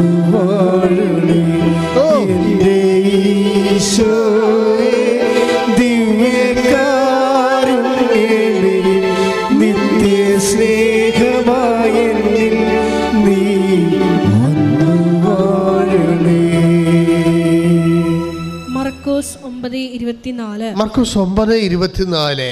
ഉടനെ കുട്ടിയുടെ പിതാവ് വിളിച്ചു പറഞ്ഞു, ഞാൻ വിശ്വസിക്കുന്നു, എന്റെ അവിശ്വാസം പരിഹരിച്ച് എന്നെ സഹായിക്കണമേ. ഇവിടെ ഒരു വിഷയം എന്ന് വെച്ചാൽ വിശ്വാസത്തിലെ ചില സമയത്ത് ഈ ക്രൂഡ് ഓയിൽ പോലെ അതിൻ്റെ അകത്ത് അവിശ്വാസം ഉണ്ടാകും. സ്നേഹത്തിലെ ക്രൂഡ് ഓയിൽ പോലെ കാപട്യവും ഉണ്ടാകും. ദൈവത്തിൻ്റെ പണി എന്താണ്? ഇത് റിഫൈൻ ചെയ്യുകയാണ് ചെയ്യണത്. വിഷയം വെച്ചാണ് ഇത് റിഫൈൻ ചെയ്യണത്. നമ്മൾ എന്ത് പറഞ്ഞാലും, ഞാൻ ഒത്തിരിയേറെ മനുഷ്യരെ പല കാര്യങ്ങളെക്കുറിച്ചും പറഞ്ഞ് ഞാൻ ഏൽപ്പിച്ചിട്ടുണ്ട്, ബോധ്യപ്പെടുത്തിയിട്ടുണ്ട്. പക്ഷെ നമ്മൾക്ക് എന്ത് പറഞ്ഞാലും ബോധ്യപ്പെടാത്ത ഒരാൾ മാത്രമേ ഞാൻ കണ്ടിട്ടുള്ളൂ, അത് ദൈവമാണ്. നമ്മൾ എന്ത് പറഞ്ഞാലും ഏൽക്കത്തില്ല, പ്രൂഫ് ചെയ്യാൻ പറയും. അത് ദൈവം സത്യസന്ധമായത് കൊണ്ടാണ്. അതുകൊണ്ട് തന്നെ നിങ്ങളുടെ പല പ്രാർത്ഥനയും ഡാമേജായി പോണത്. നിങ്ങളിപ്പോൾ ഒരു 100 പ്രാർത്ഥിച്ച് വിചാരിച്ചു, 99 ഡാമേജാണ്. ഡാമേജ് അവസ്ഥ അറിയാമല്ലോ. ദൈവത്തിൻ്റെ പണ്ട് പോലെ ഉള്ള ഒരു മൈൻഡ് സെറ്റ് എന്ന് പറയണത്, ഈ ഊനമറ്റ കുഞ്ഞാടിനെ സ്വീകരിക്കത്തുള്ളൂ. കൊമ്പൊടിയരുത്, കണ്ണ് കോങ്കണ്ണാകരുത്, ചട്ടക്കാലുണ്ടാകരുത്. ഊനമറ്റ ശ്രുതിക്കട്ടെ. ഹല്ലേലൂയ. ലേവ്യ 16:8. യേശുവേ ഹല്ലേലൂയ ഹല്ലേലൂയ ഹല്ലേലൂയ. യേശുവേ സ്തുതി ഹല്ലേലൂയ. എൻ്റെ യേശുവേ ദിവ്യകാരുണ്യമേ, നിത്യ സ്നേഹമായ എന്നിൽ നീ വന്നു വാഴണേ. എൻ്റെ യേശുവേ ദിവ്യകാരുണ്യമേ, നിത്യ സ്നേഹമായ എന്നിൽ നീ വന്നു വാഴണേ. ഉച്ചത്തിൽ ചെറുപാടാം. എൻ്റെ ഈശോയേ ദിവ്യകാരുണ്യമേ, നിത്യ സ്നേഹമായ എന്നിൽ നീ വന്നു വാഴണേ. പരിശുദ്ധ പരമ ദിവ്യകാരുണ്യത്തിന് എന്നേരവും ആരാധനയും സ്തുതിയും പുകഴ്ചയും ഉണ്ടായിരിക്കട്ടെ. വായിച്ചോളൂ. ലേവ്യർ 22:21 മുതലുള്ള തിരുവചനങ്ങൾ. ലേവ്യർ 22:21. ആരെങ്കിലും കർത്താവിന് നേർച്ചയും സ്വാഭീഷ്ട കാഴ്ചയും സമാധാന ബലിയായി അർപ്പിക്കുമ്പോൾ അത് സ്വീകാര്യമാകണമെങ്കിൽ കാലിക്കൂട്ടത്തിലോ ആട്ടിൻകൂട്ടത്തിലോ നിന്നെടുത്ത ഊനമറ്റ മൃഗത്തെ കാഴ്ചവെക്കണം. അതിന് ഒരു ന്യൂനതയും ഉണ്ടായിരിക്കരുത്. ഇതൊന്നിട്ട് വായിച്ചേ. ലേവ്യർ 22:21. ആരെങ്കിലും കർത്താവിന് നേർച്ചയും സ്വാഭീഷ്ട കാഴ്ചയും സമാധാന ബലിയായി അർപ്പിക്കുമ്പോൾ അത് സ്വീകാര്യമാകണമെങ്കിൽ കാലിക്കൂട്ടത്തിലോ ആട്ടിൻകൂട്ടത്തിലോ നിന്നെടുത്ത ഊനമറ്റ മൃഗത്തെ കാഴ്ചവെക്കണം. അതിന് ഒരു ന്യൂനതയും ഉണ്ടായിരിക്കരുത്. ഇതാണ് ദൈവത്തിൻ്റെ ഒരു മൈൻഡ് സെറ്റ്. അതാണ് നമ്മുടെ പ്രാർത്ഥനയായാലും ശരി, അതിൻ്റെ അകത്ത് കാപട്യം ഉണ്ടാവരുത്. വിശ്വാസമായാലും ശരി, അതിൻ്റെ അകത്ത് അവിശ്വാസം ഉണ്ടാവരുത്. അതുകൊണ്ടാണ് ആ കുട്ടിയുടെ അപ്പൻ മുൻകൂർ ജാമ്യം കൊടുക്കുന്നത്. കാര്യം ഞാൻ വിശ്വസിക്കുന്നു, പക്ഷേ എനിക്ക് കുറച്ച് അവിശ്വാസമുണ്ട്.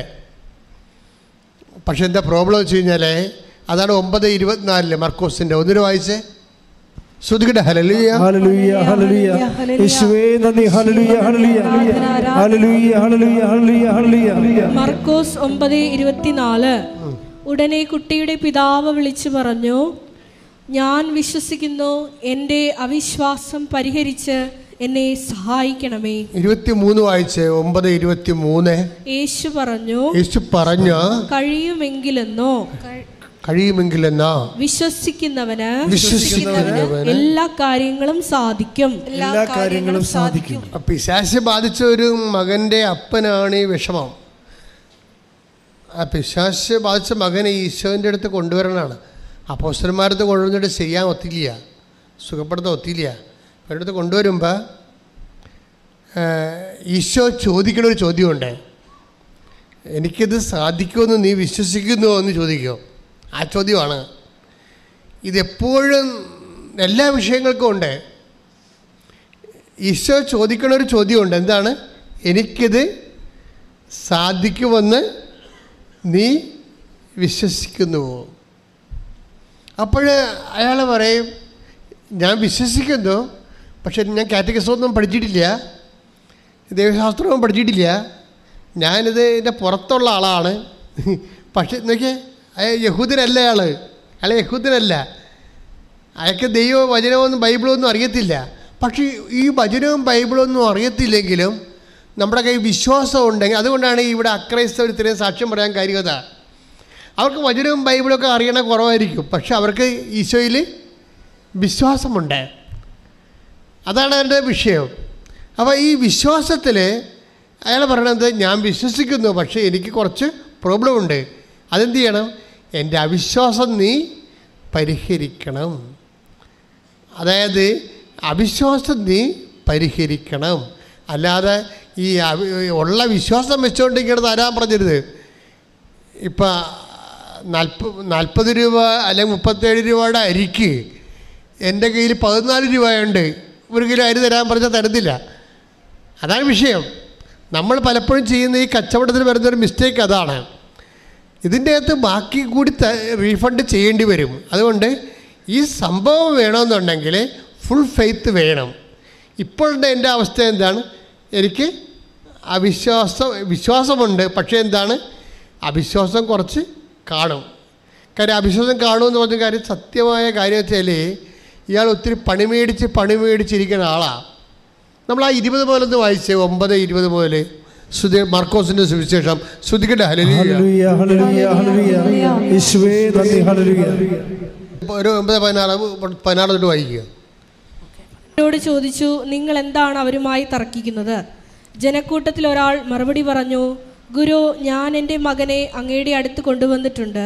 മൂകനായ ഒരു ആത്മാവ് അവനെ ആവേശിച്ചിരിക്കുന്നു. അത് എവിടെ വെച്ച് അവനെ പിടികൂടിയാലും അവനെ നിലം പതിപ്പിക്കുന്നു. അപ്പോൾ അവൻ പല്ലുകടിക്കുകയും നുരയും പതയും പുറപ്പെടുവിക്കുകയും മരവിച്ചു പോവുകയും ചെയ്യുന്നു. അതിനെ ബഹിഷ്കരിക്കാൻ അങ്ങയുടെ ശിഷ്യന്മാരോട് ഞാൻ അപേക്ഷിച്ചു, അവർക്ക് കഴിഞ്ഞില്ല. അപ്പം ഇയാളുടെ ഈ പിശാച് ബാധൻ അപസ്മാര രോഗിയാണ്. എന്ന് പറയുമ്പോഴൊക്കെ ചടിക്കണ ജന്യ അസുഖം, ഫിക്സൊക്കെ വരുന്ന ആളാണ്. അപ്പം ആ കാലങ്ങളിൽ ജന്യെ ഇതുപോലെ തന്നെ ഈ അപസ്മാരത്തേക്ക് അതിനും പിശാച് ബാധയുടെ ചേഷ്ട കാണിക്കുന്ന കാരണം ചിലർ പിശാച് ബാധയാണ് ധരിച്ചിരുന്നത്. അപ്പോൾ അത് ഇയാളെ കൊണ്ടുവന്ന് അപ്പോസ്തലന്മാരൊക്കെ കാണിക്കും, യേശുവിൻ്റെ ശിഷ്യന്മാരുടെ അടുത്ത് കാണിക്കുമ്പോൾ അവർ പ്രാർത്ഥിച്ചിട്ട് ശരിയാവത്തില്ല. അതുകൊണ്ടാണ് ഇയാൾ അവിശ്വാസം പരിഹരിക്കണമെന്ന് പറയണത്. കാര്യം അപ്പോസ്തലന്മാരുടെ മാത്രമല്ല ഈ കുട്ടിയും കൊണ്ട് വന്നിരിക്കുന്നത്. ക്ഷേത്രങ്ങളെല്ലാം ഇതുപോലെ അനുഗ്രഹപ്പാടുകളെല്ലാം ഈ രോഗം കൊണ്ട് പോയിട്ടുണ്ട് അയാൾ. അതാണ് പ്രശ്നം. അങ്ങനെ പല സ്ഥലങ്ങളിൽ പോയി പണി മേടിച്ചിരിക്കുന്ന കാരണം പല പള്ളികളിൽ പോയിട്ടുണ്ട്, പല നൊവേന നടത്തിയിട്ടുണ്ട്, പല ധ്യാനകേന്ദ്രത്തിൽ പോയിട്ടുണ്ട്, സംഭവം നടന്നിട്ടില്ല. അപ്പം നടന്ന് മടുത്തിട്ട് ഇപ്പോഴും ആ മനുഷ്യൻ വിശ്വാസം നിലനിർത്തുന്നു എന്നുള്ളതാണ്. നിങ്ങൾ ചിന്തിക്കണം. അയാൾ ചില്ലറപ്പുള്ളിയല്ല ശരിക്കും. പല സ്ഥലങ്ങളിൽ പോയി ഈ രോഗത്തിന് വേണ്ടിയും സാമ്പത്തിക തകർച്ചയ്ക്ക് വേണ്ടിയും ജോലി കിട്ടാൻ വേണ്ടിയും PR വേണ്ടിയും IELTS വേണ്ടിയും വസ്തു വിൽക്കാൻ വേണ്ടിയും ആധ്യാത്മിക പുരോഗതിക്ക് വേണ്ടിയും കുടുംബസമാധാനത്തിന് വേണ്ടിയും മക്കളുണ്ടാകാൻ വേണ്ടിയും ഒത്തിരി ഇടങ്ങളിൽ പോയി കണ്ട് കേട്ടും തളർന്ന് പോയൊരു മനുഷ്യനാണ് ഇയാൾ. എന്നിട്ട് ഈ മനുഷ്യനിൽ വിശ്വാസം അവശേഷിക്കുകയാണ് ക്രിസ്തുവിനെ കാണുമ്പോൾ. അതുകൊണ്ടാണ് ക്രിസ്തു ഇവനോട് ചോദിക്കണത്, ഇത്രയും ഓടി തളർന്നതല്ലേ, പല അനുഗ്രഹത്തിൻ്റെ ഇടങ്ങളിൽ പോയതല്ലേ, അതിൻ്റെ പരിക്കുകൾ വാങ്ങിച്ചതല്ലേ, മനസ്സിടറിയതല്ലേ, നിരാശ വന്നതല്ലേ, പരാജയം തോന്നിയതല്ലേ, ഇപ്പോഴും വിശ്വാസം ഉണ്ടോ എന്ന് പറയുമ്പോൾ അയാൾ സത്യസന്ധമായിട്ട് പറയും, എന്താണ്, ഞാൻ വിശ്വസിക്കുന്നു, പക്ഷേ എനിക്ക് എൻ്റെ ജീവിതത്തിൻ്റെ പല പല ഘട്ടങ്ങളിലൂടെ പരാജയം വാങ്ങിച്ച കാരണം എനിക്കിപ്പോൾ ഒന്നിലും വിശ്വാസമില്ലാത്തൊരവസ്ഥയാണ്. അത് തുറന്ന് പറയണം ആ മനുഷ്യൻ. കൈയിട്ടിച്ച്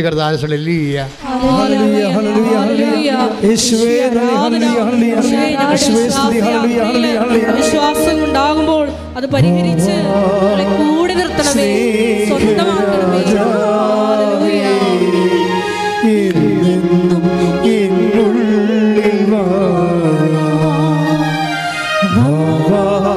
സ്നേഹത്തിൻ പൂനിലാവേ ഇന്നുള്ളിൽ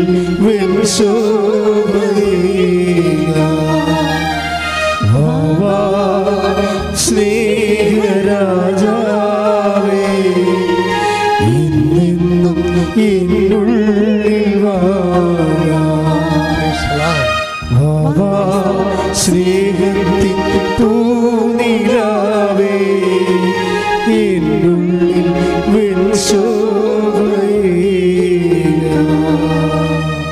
അവിശ്വാസമൊന്നല്ല, അനുഭവങ്ങളിലൂടെ വന്നിട്ടുള്ള പരാജയങ്ങളാണ് പലപ്പോഴും ഈ അവിശ്വാസത്തിൻ്റെ ഒരു കാരണം.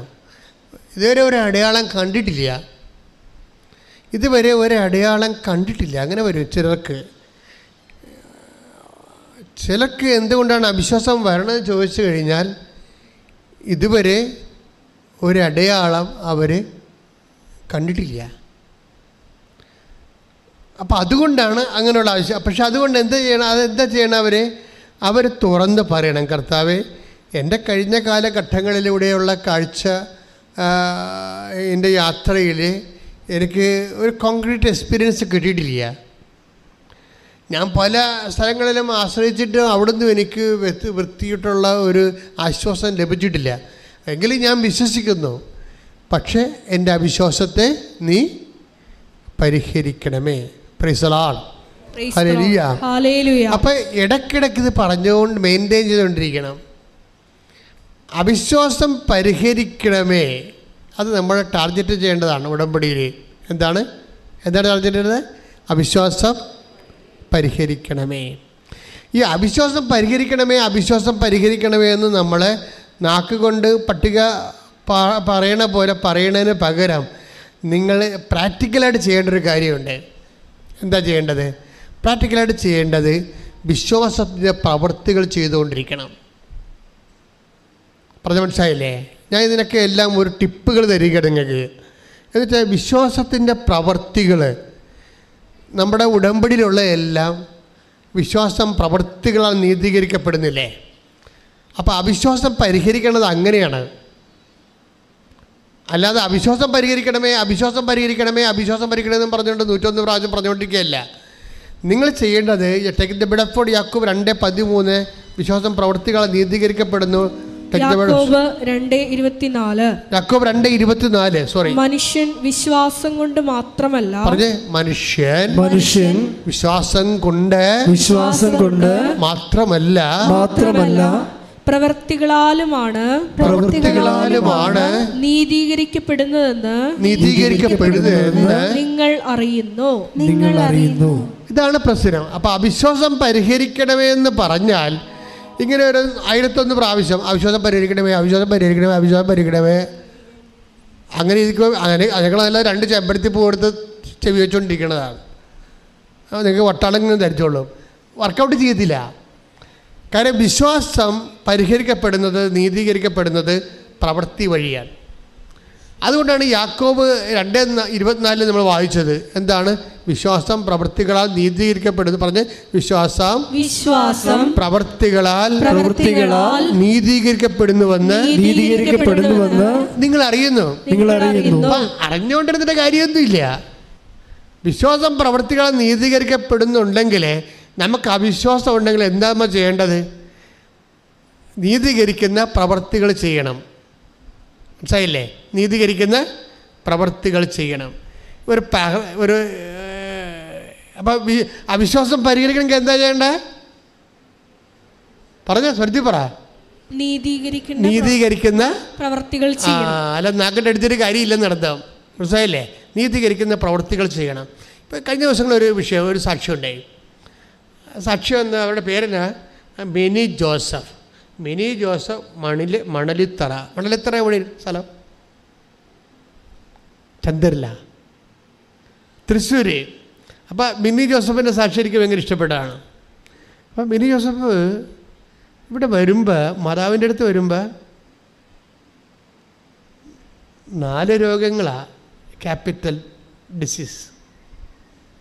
എന്തൊക്കെ വെച്ച് കഴിഞ്ഞാൽ, ഒന്ന് പാർക്കിൻസൺസ്, കൈയും കാലും വിറച്ചോണ്ടേയിരിക്കും. പിന്നെ എന്താണ്, സ്പോണ്ടിലോസിസ്, പിൻകഴുത്തിൻ്റെ കുഴവെട്ടി രോഗങ്ങളുണ്ടായിരിക്കും.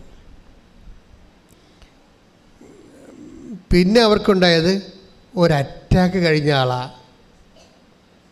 അപ്പോൾ എത്രയായി? പിന്നെ 4ാമത്തെ രോഗം എന്താണ്? ഒരു സ്ട്രോക്ക് വന്ന ആൾ, അറ്റാക്കല്ല, ഒരു സ്ട്രോക്ക് വന്ന ആളാണ്. 4ാമത്തത് ഇവർക്ക് ഇയർ ബാലൻസ് പോയ ആളാണ്. സംസാരിക്കുമ്പോൾ ടക്ക് ടക്ക്. അപ്പോൾ എന്തൊരു ഇതിൻ്റെ അകത്ത് നിങ്ങൾ ഈ 4 ഡിസീസും ജീവിക്കാൻ പറ്റത്തില്ല. ഇതിൽ 4 ഒരെണ്ണം വന്നാൽ ജീവിക്കാൻ പാടാണ്. ഈ 4 ഡിസീസ് ഉള്ള ആളാണ്. കഴിഞ്ഞ ആഴ്ചത്തെ സാക്ഷിയാണ്. അപ്പീരുണ്ട് 15,000 കണ്ടിട്ടുള്ള ആൾക്കാർ. അതെന്നാ കാര്യം അറിയത്തില്ല. ഗംഭീര ലോകോത്തര സാക്ഷ്യങ്ങളാണ് മാതാവ് ചെയ്യണത്. അപ്പം നിങ്ങൾ ഷെയർ ചെയ്യാത്തത് കൊണ്ടാണ് ആൾക്കാർ കാണാത്തത്. അതിൻ്റെ കുറ്റം നിങ്ങളുടെ കയ്യിൽ വരും അവസാനം. ഞങ്ങൾ പറഞ്ഞിട്ടുണ്ട്, ഒരു ക്യാമറാമാനെ എടുത്ത് ഇത് ഒപ്പിയെടുത്ത് എഡിറ്റ് ചെയ്ത് അപ്പ് ചെയ്യണമെങ്കിൽ എഡിറ്റിംഗ് സ്യൂട്ട് വേണം. അതിന് 8 ലക്ഷമോ 9 ലക്ഷം രൂപയാണ് എഡിറ്റിംഗ് സ്യൂട്ടിൻ്റെ നമ്മളിപ്പോൾ ഉപയോഗിക്കുന്നത്. അപ്പം അത്രയും കഷ്ടപ്പെട്ട് നിങ്ങൾക്ക് ദൈവവചനം തരുമ്പോൾ നിങ്ങൾക്ക് ചുമ്മാ കൈകൊണ്ടൊന്ന് തൊട്ടാൽ മതി, അപ്പം ഷെയറാകും. അത് വിശ്വാസത്തിൻ്റെ ഒരു പ്രവൃത്തിയാണ്. നിങ്ങളുടെ അവിശ്വാസം പരിഹരിക്കപ്പെടാനുള്ള ഏറ്റവും വഴി എന്താണ്? നിങ്ങളുടെ കയ്യിലുള്ള മൊബൈലിൽ ഒരു ബട്ടൺ കുത്തുവെച്ച് കൊടുത്താൽ മതി. ആ സാധനം എല്ലാവർക്കും കിട്ടും. എന്നിട്ട് അതിൽ ലിങ്ക് വേണമെങ്കിൽ നിങ്ങൾക്ക് ഷെയർ ചെയ്യാൻ പറ്റും. അപ്പോൾ അവിശ്വാസം പരിഹരിക്കും. നിങ്ങളെന്താണ്? വിശ്വാസത്തിൻ്റെ പ്രവൃത്തികൾ ചെയ്യണം. പ്രാർത്ഥിക്കുക, കർത്താവേ അവിശ്വാസം പരിഹരിക്കാൻ വിശ്വാസത്തിന്റെ പ്രവൃത്തികൾ ചെയ്യാൻ എനിക്ക് പ്രത്യേക അഭിഷേകം നൽകണമേ. ശ്രദ്ധിക്കട്ടെ. ഹല്ലേലൂയ ഹല്ലേലൂയ ഹല്ലേലൂയ യേശുവേ ഹല്ലേലൂയ ഹല്ലേലൂയ. വിശ്വാസം നൽകണമേ നാഥാ, വിശ്വാസം നൽകണമേ, വിശ്വാസം നൽകണമേ നാഥാ, വിശ്വാസം നൽകണമേ. ഹൃദയത്തിൽ നീ വരണേ, വിശ്വാസം നൽകണമേ, വിശ്വാസം നൽകണമേ നാഥാ, വിശ്വാസം നൽകണമേ. പരിശുദ്ധ പരമദിവ്യകാരുണ്യത്തിന് എന്നേരവും ആരാധനയും സ്തുതിയും പുകഴ്ചയും ഉണ്ടായിരിക്കട്ടെ. ഇപ്പോഴേ ഈ വിശ്വാസമായാലും സ്നേഹമായാലും ഈ രണ്ടുമാണ് ശരിക്കും വർക്ക് ചെയ്യണത്. നമ്മുടെ ഉടമ്പടി ആക്ടിവേറ്റ് ചെയ്യേണ്ട 2 ഇന്ധനങ്ങളെന്ന് പറയണത്, ഈ 2 ചിറകെന്ന് പറയണത്, ഒന്ന് വിശ്വാസവും ഒന്ന് സ്നേഹവുമാണ്. 2 ചിറകിലാണ് ഉടമ്പടി പോണത്. പക്ഷേ ഈ വിശ്വാസവും സ്നേഹവും ഒരു കുഴപ്പമുണ്ടാവും അതിൻ്റെ അകത്ത്. എന്താ കാര്യം? അത് ചില സമയത്ത് പൂർണ്ണമാകത്തില്ല. വിശ്വാസത്തിൻ്റെ ഒരു കുഴപ്പമുണ്ടാകും, അതിൻ്റെ അകത്ത് അവിശ്വാസത്തിൻ്റെ കണ്ടൻറ്റുകളുണ്ടാവും. അപ്പോൾ ഓരോരോ അസൈൻമെൻറ്റുകൾ, ഓരോ ഗൃഹപാഠങ്ങൾ നമ്മൾക്ക് തന്നിട്ട് നമ്മളതിനെ എങ്ങനെയാണ് റെസ്പോണ്ട് ചെയ്യണത് എന്ന് നോക്കും. ഇപ്പോൾ ഇവർ മിനി ജോസഫ് അവരെന്നാ റെസ്പോണ്ട് ചെയ്യും?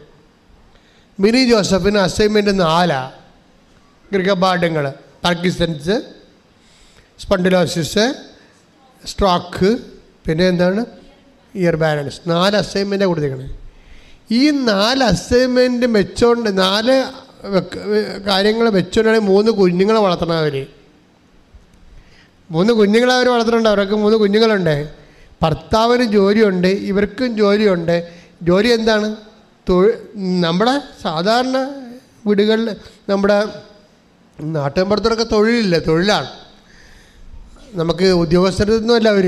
സാധാരണ അന്നന്ന് വിലയെടുത്താൽ അന്നന്ന് ഭക്ഷണം കഴിക്കാമെന്നുള്ള ജോലിയാണ് ഉള്ളത്. പക്ഷേ ഇപ്പോഴവർക്ക് ജോലി രോഗം കൂടിയപ്പോൾ ജോലിക്ക് അവർക്ക് പണിക്ക് പോകാൻ പറ്റണില്ല. അപ്പം ഈ 3 കുഞ്ഞുങ്ങളെയും വെച്ച് 4 രോഗവും വെച്ചുകൊണ്ട് ആണ് അവർ ജീവിതത്തെ അഭിമുഖീകരിക്കണത്.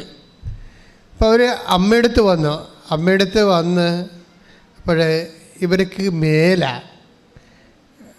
അവർക്ക് അവർ എവിടെയെങ്കിലും ഒന്ന് കിടന്നാൽ മതി എന്നൊരു അവസ്ഥയിലാണ് അവിടെ വന്നത്. അപ്പോഴേ വീട്ടിൽ നിന്നുള്ളവർ ചോദിക്കും, അമ്മ ഉടമ്പെടുക്കാൻ വന്നിട്ട് ഇങ്ങനെ ഇരുന്നാൽ ശരിയാകുമോ? നമുക്ക് പ്രാർത്ഥിച്ചിട്ട് പോകണ്ടേ?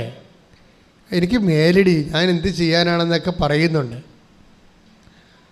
പക്ഷെ കുറച്ച് കഴിയുമ്പോൾ ഇവർ പോയി ഉടമ്പടി എടുക്കും. ഉടമ്പടി എടുക്കുമ്പോൾ ദൈവത്തിന് ഇവരുടെ വിശ്വാസത്തിലൊരു വിശ്വാസമുണ്ട്. അതാണ് വിഷയം. അത് നിങ്ങൾ കേൾക്കണം. ആ സാക്ഷ്യം അവർ വിശ്വസിക്കുന്നുണ്ട്. അവർക്ക് ഇപ്പം മുതിർന്ന പെൺകുട്ടി ഉൾപ്പെടെ 2 കുഞ്ഞുങ്ങൾ കൂടി ഉണ്ട്. പക്ഷേ ഇവർ ഉടമ്പടി എടുക്കാൻ വന്നിട്ട് മേലെ ഇരിക്കാൻ പോലും പറ്റാത്തില്ല. വേദനയും കഷ്ടപ്പാടും ഒക്കെ ആയിട്ടാണ്. എങ്ങനെയെങ്കിലും ഒരു കട്ടിൽ കണ്ടാൽ കിടക്കാമെന്ന് പറഞ്ഞ് നടക്കുന്ന ആൾ. അപ്പോൾ കൊച്ചു തന്നെ പറയും, നമ്മൾ ഉടമ്പടിക്കാനല്ലേ വന്നതമ്മ. അപ്പോൾ പറയും, എടി എനിക്ക് പറ്റണില്ല എന്ന് പറയും. പക്ഷേ അത് അല്ല നമ്മളെങ്ങനെ പോകും എന്ന് പറഞ്ഞുകൊണ്ട് ഇവർ ഉടമ്പടി എടുക്കുക. പക്ഷേ ഇവരുടെ അവസ്ഥ ഇതാണെങ്കിലും ഇവരെ ദൈവത്തിന് ഭയങ്കര വിശ്വാസമാണ്. അതാണ് പ്രശ്നം. അവസ്ഥ അല്ല പ്രശ്നം ഒരാളിൻ്റെ. നിങ്ങളുടെ അവസ്ഥ അല്ലക്ക് വിലയൊന്നുമില്ല. നിങ്ങളെ ദൈവത്തിന് വിശ്വസിക്കാൻ പറ്റുമോ എന്നുള്ളതാണ് പ്രശ്നം. അത്രയും സ്നേഹം നിങ്ങൾക്കുണ്ടോ? അത്രയും വിശ്വാസം നിങ്ങൾക്കുണ്ടോ? അതാണ് ധ്യാനത്തിൽ ചോദിക്കുന്ന ചോദ്യം. ഇവിടെ അവസ്ഥ കണ്ടല്ലേ? ഇപ്പോൾ മനസ്സിലായില്ലേ? ഇപ്പം നിങ്ങളെക്കാളും മോശമല്ലേ ഇവരുടെ അവസ്ഥ? അപ്പോഴേ ഈ അവസ്ഥയിൽ പക്ഷെ ദൈവത്തിന് ഇവരിൽ വിശ്വാസമുണ്ട്. ദൈവത്തിന് ഇവരുടെ സ്നേഹത്തിനും വിശ്വാസമുണ്ട്. അത് കാരണം നിയോഗം എന്നൊക്കെ പറഞ്ഞാൽ നമ്മൾ പറയുന്ന ഭാഷയൊന്നും അവർക്ക് മനസ്സിലാണില്ല. അപ്പം നിയോഗം എഴുതാൻ പറഞ്ഞപ്പോൾ അവർ ചോദിച്ചു, എന്താണ് നിയോഗം എന്നൊക്കെ ചോദിക്കുന്നുണ്ട്. ഇപ്പോൾ ഒന്നാമത്തിൽ ശരീരവേദന, ഇരിക്കാനും പാടില്ല, നിൽക്കാനും പറ്റാത്ത അവസ്ഥയിൽ നിയോഗം എന്നൊക്കെ പറഞ്ഞിട്ട് അവർക്ക് എന്താണ് നിയോഗം എന്ന് ചോദിക്കുമ്പോൾ അവർ പറയും പ്രാർത്ഥനാവശ്യമാണ്. ഉടനെ ഇവർ പ്രാർത്ഥനാവശ്യം പറയും.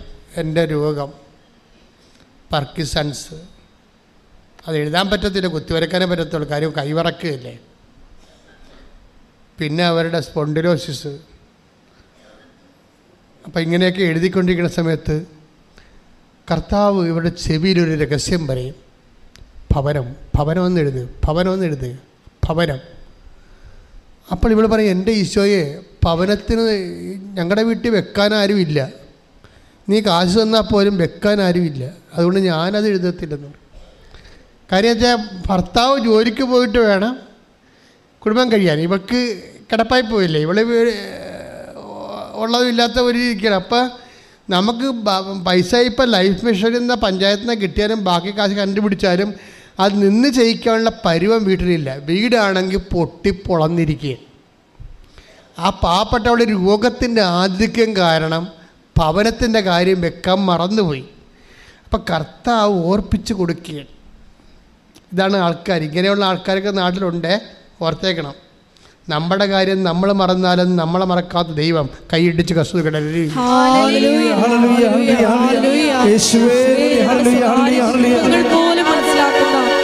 വലിയ സ്നേഹത്തിന് നന്ദി പറയുന്നു. ഹല്ലേലൂയ.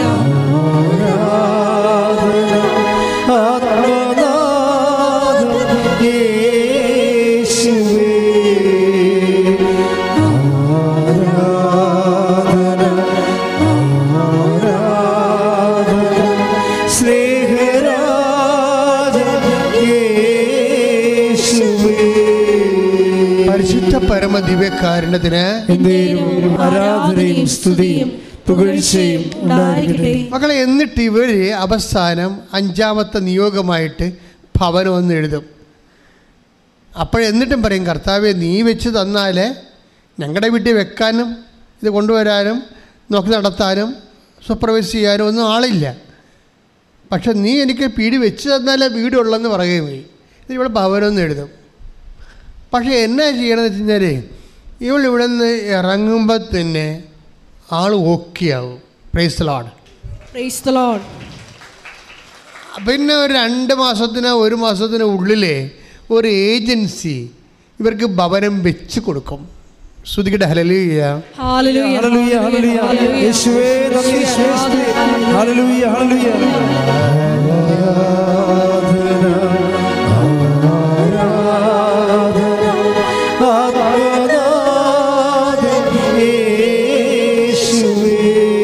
ആരാധന കൈവിശണം.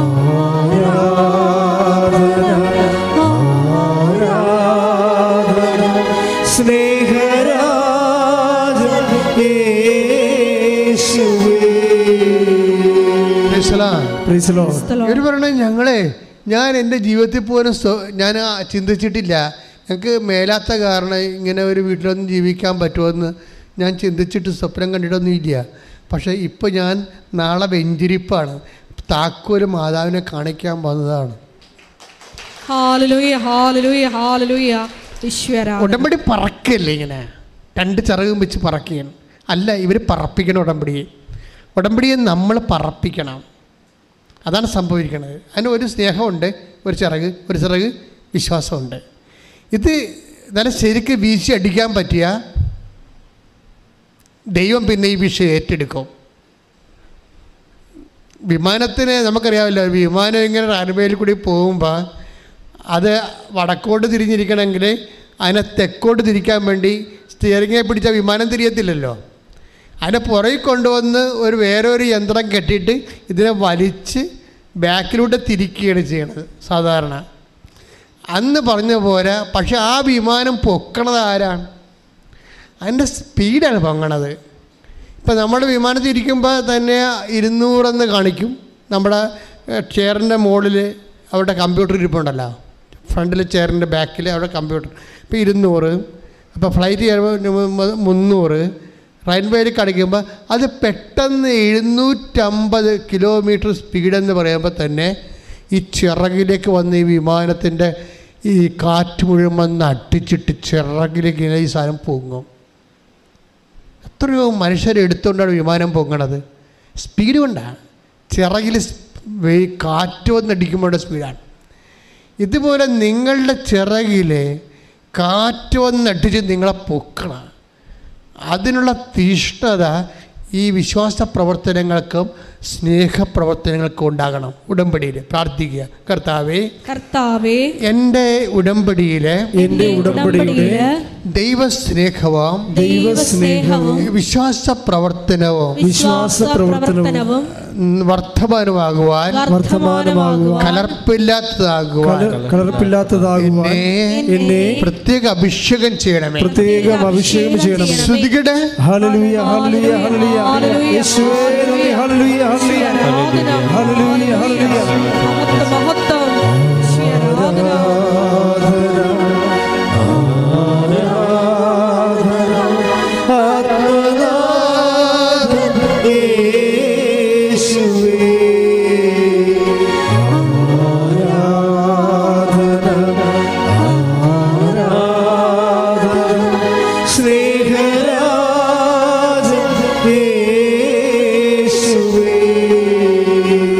അപ്പോൾ ഒരു ദിവസം അതെന്തെന്ന് ദൈവത്തിന് നമ്മളെ നേരത്തെ അറിയണം. ഇതിൻ്റെ ഉടമ്പടി ഏറ്റവും വലിയ വിജയം ഇതാണ്. ദൈവത്തിന് നമ്മളെ നേരത്തെ അറിയണം. അങ്ങനെ അറിയാൻ ഇടയായ നമ്മൾ രക്ഷപ്പെടും. ഇതിപ്പോൾ പല ആൾക്കാരുടെ ഉടമ്പടിയുടെ ഉടക്കി കിടക്കുന്നതിൻ്റെ കാരണം ദൈവത്തിന് നിങ്ങളെ നേരത്തെ അറിയാം. നിങ്ങളുടെ മുഴുവൻ ഡീറ്റെയിൽസും ദൈവത്തിൻ്റെ കയ്യിലുണ്ട്. അപ്പം നിങ്ങൾ ഉടമ്പടി ഉഴപ്പ് വന്നും തൽക്കാലം വല്ല അടയാളം കണ്ടാൽ മാത്രമേ വല്ല രോഗിനെയും പോയി കാണത്തുള്ളെന്നും പത്രം തന്നെയാണെങ്കിലും നിങ്ങൾക്കൊക്കെ ബോധിക്കണ സമയത്തെ കൊടുക്കത്തുള്ളെന്നും അതൊന്നും തീക്ഷ്ണമായിട്ട് ചെയ്യത്തില്ലെന്നും ഒക്കെ ദൈവത്തിന് അറിയാം. അതുകൊണ്ട് തന്നെ ആദ്യമേ സാധനം പൊങ്ങാൻ പറ്റണില്ല, പിന്നെയല്ല പറക്കണത്. വിമാനം പൊങ്ങത്തില്ല, അങ്ങാടി കടന്ന് തിരിച്ചിടാനേ പറ്റത്തുള്ളൂ. ഈ സാധനം ഉടമ്പടി എടുത്തിരിക്കണ പല അണ്ണന്മാർ അങ്ങാടി കടന്ന് ദൈവം തിരിച്ചിടുകയാണ്, അല്ലാതെ പറക്കത്തില്ല ഈ സാധനം. അതിൻ്റെ കാര്യം വെച്ച് കഴിഞ്ഞാൽ ഇവരുടെ കയ്യിൽ ദൈവസ്നേഹമില്ല. കർത്താവ് എപ്പോഴും ചോദിക്കണം കയ്യിൽ എന്തുണ്ടെന്ന് ചോദിക്കത്തില്ലേ. ഏറ്റവും വലിയ പ്രശ്നമാണ്. പക്ഷേ കർത്താവിന് ചെയ്യാവുന്നേ ഉള്ളൂ, പക്ഷെ ചെയ്യത്തില്ല. 5000 പേരുണ്ട്, പക്ഷെ കയ്യിൽ എന്തുണ്ടെന്ന് ചോദിക്കും. ആ ദൈവത്തിൻ്റെ ഒരു ഇക്കണോമിക്കാണത്. ശരിക്കും ദൈവത്തിന് ചെയ്യാവുന്നേ. ദൈവം ഫുള്ളായിട്ട് ചെയ്യാവുന്നതാണെങ്കിലും നമ്മളോട് പറയും നമ്മുടെ ഷെയർ വെക്കാൻ പറയും. അപ്പോൾ അന്ത്രയോസിന് ഈ ഇപ്പോൾ എക്കണോമിക്സൊക്കെ അറിയാവുന്ന കാരണം അന്ത്രയോസ് പറയും 5 അപ്പം ഉണ്ടെന്ന് പറയും. 5 മതിയാ, 5 ഉണ്ടെന്ന് പറയും. അപ്പോൾ പറഞ്ഞ് കൊണ്ടുവരാൻ പറയും. അതല്ല, അപ്പം നമ്മുടെ പ്രശ്നം 5 കൊണ്ടൊന്നും ഒക്കത്തില്ലെന്ന് ഇവർക്ക് അറിയാം, ഈശോയ്ക്കും അറിയാം. പക്ഷേ ഈശോയ്ക്ക് അതിനകത്ത് ഇൻവെസ്റ്റ് ചെയ്യണമെന്നുണ്ടെങ്കിൽ നമ്മുടെ ഇൻവെസ്റ്റ്മെൻറ്റ്സ് ആദ്യം കാണിക്കണം. അതാണ് എൻ്റെ പ്രശ്നം. അത് നിങ്ങൾ ദൈവമായിട്ടുള്ള ഇടപാട് സൂക്ഷിച്ചിടപെട്ടില്ലെങ്കിൽ വള്ളം നിങ്ങൾ 90 വയസ്സ് വരെ തുഴഞ്ഞാലും തിരുനക്കര തന്നെ കിടക്കും. അതിന് കാരണം എന്ന് വെച്ച് കഴിഞ്ഞാൽ ഇതിനകത്ത് സത്യസന്ധതയുണ്ടോ, ചുമ്മാ കൈ നനയാതെ മീൻ പിടിക്കാൻ വന്നതാണോ എന്ന് നോക്കും. ചില ആൾക്കാർ മരക്കയ്യനെ കൊണ്ട് പാമ്പ് പിടിപ്പിക്കുമെന്ന് പറയത്തില്ലേ, മലയാളത്തിലുള്ള പഴഞ്ചൊല്ല, ഞാൻ ഇടയ്ക്കൊക്കെ പറയണതാണ്. മരക്കയ്യനെ കൊണ്ട് പാമ്പ് പിടിക്കണം. പക്ഷെ അതെന്ത് ചെയ്യും ആൾക്കാർ? ബുദ്ധിമാന്മാരെ കരക്ക് നിൽക്കും. എന്നിട്ട് കൈ പോയിട്ട് മരക്കൈ വെച്ചിരിക്കണമെന്ന് പറയും, നീ കരപ്പിടിക്കാൻ പറയും. നിങ്ങളെക്കൊണ്ട് പല ആൾക്കാർ ഉടമ്പടി ഇടിപ്പിച്ചിരിക്കുകയാണ്. നിങ്ങളുടെ മകൻ ഉടമ്പടി ഇടിപ്പിച്ചിരിക്കുന്നുണ്ട്, മരക്കയ്യനെ കൊണ്ട് പാമ്പ് പിടിപ്പിക്കുകയാണ്. അവൻ കരക്ക് നിൽക്കുകയാണ്, അവൻ വെള്ളത്തിൽ ചവിട്ടത്തില്ല. നിങ്ങളെക്കൊണ്ട് ഉടമ്പടി ഇടിപ്പിച്ചിട്ട് അവൻ അതിൻ്റെ അനുഗ്രഹം അടിച്ചു മാറ്റാൻ നിൽക്കുകയാണ്. ഇത് വർക്കൗട്ട് ചെയ്യത്തില്ല. അപ്പം അതുകൊണ്ട് ആർക്കെങ്കിലും വേണ്ടി ഉടമ്പടി എടുക്കുമ്പോൾ നിങ്ങൾ നിരന്തരമായിട്ട് നിങ്ങൾ അതിനേക്കാൾ വലിയ പുള്ളികളാണ്. അമ്മ ഞാൻ പ്രത്യക്ഷിക്കുന്ന പ്രാർത്ഥന ചെല്ലണ്ടേ? ഇല്ല, നീ അവിടെ നിന്ന് പഠിച്ചോ. നിങ്ങളെ മകളുടെ പ്രാർത്ഥനയ്ക്ക് മകളുടെ പരീക്ഷയ്ക്ക് വേണ്ടി നിങ്ങൾ ഉടമ്പടി എടുത്തിരിക്കുകയാണ്. അപ്പോഴേ അവൾ ചോദിക്കുന്നുണ്ട്, അമ്മ ഞാൻ പ്രത്യക്ഷ പ്രാർത്ഥന ചെല്ലണ്ടേ? അമ്മ ചെല്ലുമ്പോൾ അല്ല മകളവിടെ ഇരുന്ന് പഠിച്ചോ. ഇതാണ് പ്രശ്നം. അവളെക്കൊണ്ട് പ്രത്യക്ഷിക്കണ പ്രാർത്ഥന പോലും ചെല്ലിക്കാതെ അവളെ ഇരുത്തി പഠിപ്പിക്കുകയാണ്. നിങ്ങൾ ചെല്ലാൻ വേണ്ടി പോവുകയാണ്. ദൈവത്തിൻ്റെ മുമ്പിൽ നിങ്ങളുടെ മാർക്ക് 0 അതാ പ്രശ്നം. നിങ്ങൾ വളരെ സൂക്ഷിച്ച് വേണം നിങ്ങൾ ഒന്നാമത്തേൽ ഈ 99% ആൾക്കാർക്കും വിശ്വാസമില്ല. അപ്പോൾ നിങ്ങൾ ചോദിക്കും, ഇതെന്നെ ഇങ്ങനെ പറയണ, ഞങ്ങൾ പേര് വിശ്വാസം ഇല്ലാതിലാണ് വണ്ടി കാശ് മുടക്കി, ഇല്ലാത്ത കാശ് മുടക്കി ഇവിടെ വന്നിരിക്കണേ. അതൊക്കെ വന്നിട്ടുണ്ട്, സമ്മതിച്ചു. വിശ്വാസം വേറൊരു സാധനമാണ് മക്കളെ. വിശ്വാസം എന്ന് പറയുന്നത് ഇൻവെസ്റ്റ് ചെയ്യാനുള്ള ഇൻവെസ്റ്റ്മെൻറ്റ്, പ്രാർത്ഥിക്കാനല്ല, അതിൻ്റെ അകത്ത് ഇൻവെസ്റ്റ് ചെയ്യാനുള്ള നമ്മുടെ എബിലിറ്റിയാണത്. പ്രവർത്തിക്കാനുള്ള കഴിവിനെയാണ് വിശ്വാസം എന്ന് പറയണത്. എന്താ പ്രശ്നം വെച്ച് കഴിഞ്ഞാൽ ഇപ്പം തന്നെ ഈ ചേടത്തിൻ്റെ കാര്യം, മിനി ജോസഫിൻ്റെ കാര്യം അറിയാമല്ലോ. അവർക്ക് ഇപ്പം കർത്താവ് നല്ല സൗഖ്യം കൊടുത്തവൾ. പക്ഷേ എന്നിട്ടും ആ ലേഡി അവരെ ഈ രോഗങ്ങളെല്ലാം എൻ്റെ പാർശ്വഫലങ്ങൾ അനുഭവിക്കുന്ന ആളാണ്. പക്ഷേ എന്നിട്ട് ഇവൾ കർത്താവിനോട് രാവിലെ പറയും, വെളുപ്പിനെ പ്രത്യക്ഷിക്കുന്ന പ്രാർത്ഥന, കർത്താവേ എനിക്ക് ഈ ഓൾഡ് ഏജ് ഹോമൊക്കെ ഒന്ന് കണ്ടാൽ കൊള്ളാവുന്നുണ്ട്, പ്രായമുള്ള ആൾക്കാരെ താമസിപ്പിക്കുന്ന സ്ഥലത്തൊക്കെ ഒന്ന് പോയാൽ കൊള്ളാവുന്നുണ്ട്, ഞാനിങ്ങനെ ഒറ്റയ്ക്കെങ്ങനെ പോണത്, അപ്പം അതുകൊണ്ട് എനിക്കൊരു കൂട്ടുകാരത്തെ വേണം, ഞങ്ങൾ തിരക്കി പിടിച്ചെടുക്കാം. അപ്പോൾ കർത്താവ് സത്യസന്ധമായിട്ട് നമ്മൾ നിന്നുകൊണ്ട് പറഞ്ഞ് പള്ളിയിൽ നിന്ന് ഇറങ്ങിയപ്പോൾ ഒരു കൂട്ടുകാരത്തെക്കുറിച്ച് അവൾ ഇങ്ങോട്ട് വന്ന് ചോദിച്ച്, എടോ താൻ ഉടമ്പടി എടുത്തൊരു പ്രേക്ഷപ്രവർത്തനം പറയാൻ ചെയ്താ? ഇല്ല, ചെയ്യാൻ വേണ്ടി ഞാനൊരു കൂട്ടുകാരൊക്കെയാണ്, ഞാൻ വരാൻ തന്നെ കൂടെ. അപ്പോൾ ഇതിങ്ങനെ രണ്ടും കൂടി ഓൾഡ് ഏജ് ഹോം നാട്ടിലുണ്ടോ, എവിടെയാണ് ഓൾഡ് ഏജ് ഹോം ഉള്ളതെന്ന് പറഞ്ഞ് തിരക്ക് നടക്കുകയാണ്. തിരക്ക് നടന്ന അവസാനം അവരൊരു ഓൾഡ് ഏജ് ഹോം കണ്ടുപിടിച്ച്. അപ്പോഴാണ് അവരറിയണത് അവിടെ നാട്ടിൽ തന്നെ ഇങ്ങനെ ഒരു ഇൻസ്റ്റിറ്റ്യൂഷൻ ഉള്ള കാര്യം അറിയണത്. അപ്പോൾ അങ്ങനെ അറിഞ്ഞിട്ട് അവരവിടെ അങ്ങോട്ട് ചെന്ന് ചോദിക്കും, ഞങ്ങൾ ആലപ്പുഴ പോയി ഉടമ്പടി എടുത്ത ഒരാളാണ്, അവർ ഇൻട്രൊഡ്യൂസ് ചെയ്യണതാണ്, ഞങ്ങൾ ആലപ്പുഴ പോയി ഉടമ്പടി എടുത്ത ആൾക്കാരാണ്, മാതാവിൻ്റെ അടുത്ത് ഉടമ്പടി എടുത്തതാണ്, ഞങ്ങൾക്ക് ഇന്ന കാര്യങ്ങളൊക്കെ ചെയ്യണം, അത് ഞങ്ങൾക്ക് ചെയ്യാനുള്ള സാഹചര്യം ഇവിടെ ഉണ്ടാ എന്ന് ചോദിക്കുമ്പോൾ അവർ പറയും, ഇവിടെ ഭക്ഷണം പാകം ചെയ്യാൻ ഒരു ചേടത്തി ഉണ്ട്, പിള്ളേരുടെ ഇതില്ലേ മെൻ്റലി റിട്ടയർഡ് ആയിട്ടുള്ള കുഞ്ഞുങ്ങളുടെ സ്ഥലമാണ്, ഓൾഡ് ഏജ് ഹോമല്ല, ഈ മെൻ്റലി റിട്ടയർഡായിട്ട് ഈ ഫിസിക്കലി ഹാൻഡിക്യാപ്ഡ് ചാലഞ്ചറായിട്ടുള്ള കുഞ്ഞുങ്ങളുടെ സ്ഥലമാണ്. അപ്പോൾ അവർ പറയും കുഞ്ഞുങ്ങൾക്ക് ഭക്ഷണം ഉണ്ടാക്കി കൊടുക്കാൻ ഒരാൾ പകൽ വരും, പക്ഷേ രാത്രി കുഞ്ഞുങ്ങളെ കൂടെ കിടക്കാൻ ആരുമില്ലെന്ന് പറയും. ഉടനെ ഈ ചെടുത്ത് പറയും ഞാൻ കിടന്നോളാമെന്ന് പറയും വന്ന്. അപ്പോൾ പിന്നെ എന്താ രസം എന്ന് വെച്ചാൽ ഇവർക്ക് രണ്ട് പെൺപിള്ളേരാണ് രണ്ടുപേര്. അതുങ്ങളെ ഈശോനെ ഏൽപ്പിച്ചിട്ട് രാത്രി വൈകുന്നേരം ആകുമ്പോൾ ഇവർ പോരും അവിടുന്ന്. ഇവർ പോന്നിട്ട് ഇവിടെ വന്ന് ഈ കുഞ്ഞുങ്ങളെ കൂടെ കിടക്കുകയാണ്. നിങ്ങൾക്കറിയാമല്ലോ ഈ ബുദ്ധി മാഞ്ഞൊക്കെയുള്ള കുഞ്ഞുങ്ങളെ കൂടെ കിടന്നെന്ന് പറഞ്ഞാൽ കിടക്കാമെന്ന് പറ്റത്തില്ല. പിള്ളേരൊക്കെ തൂറി മെഴുകിക്കാണ് അവിടെയൊക്കെ. അത് നിസ്സാര കാര്യമല്ല, ഒറ്റക്ക് പോകത്തില്ല ഈ കാര്യം, ഒറ്റ നടപ്പിനെ പോകത്തില്ല. ആ പെയിൻ മുഴുവൻ അവർ ഏറ്റെടുക്കുകയാണ്.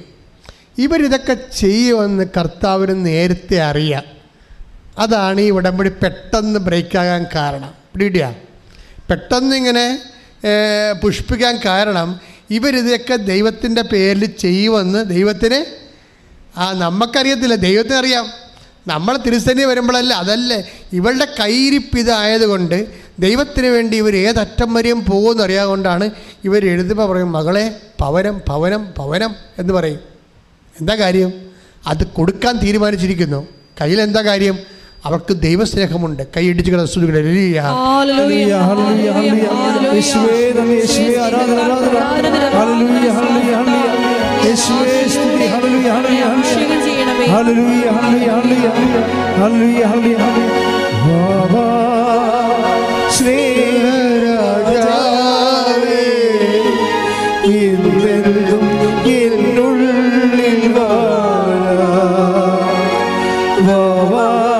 സ്നേഹത്തിൽ പൂനിലാവേ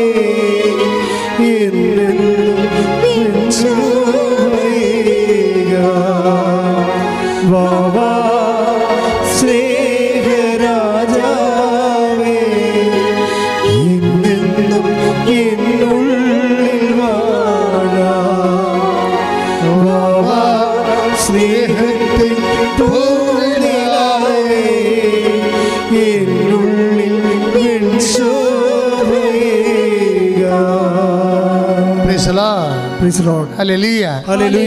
ഇപ്പൊ എന്താണ് ദൈവസ്നേഹം എന്ന് മനസ്സിലായില്ലേ? ത്രിസ് റൗണ്ടിൽ കൂടി ഇവർ നടക്കും. കൃപാസനം 10 തോളെ വെച്ചുകൊണ്ട് നടക്കും.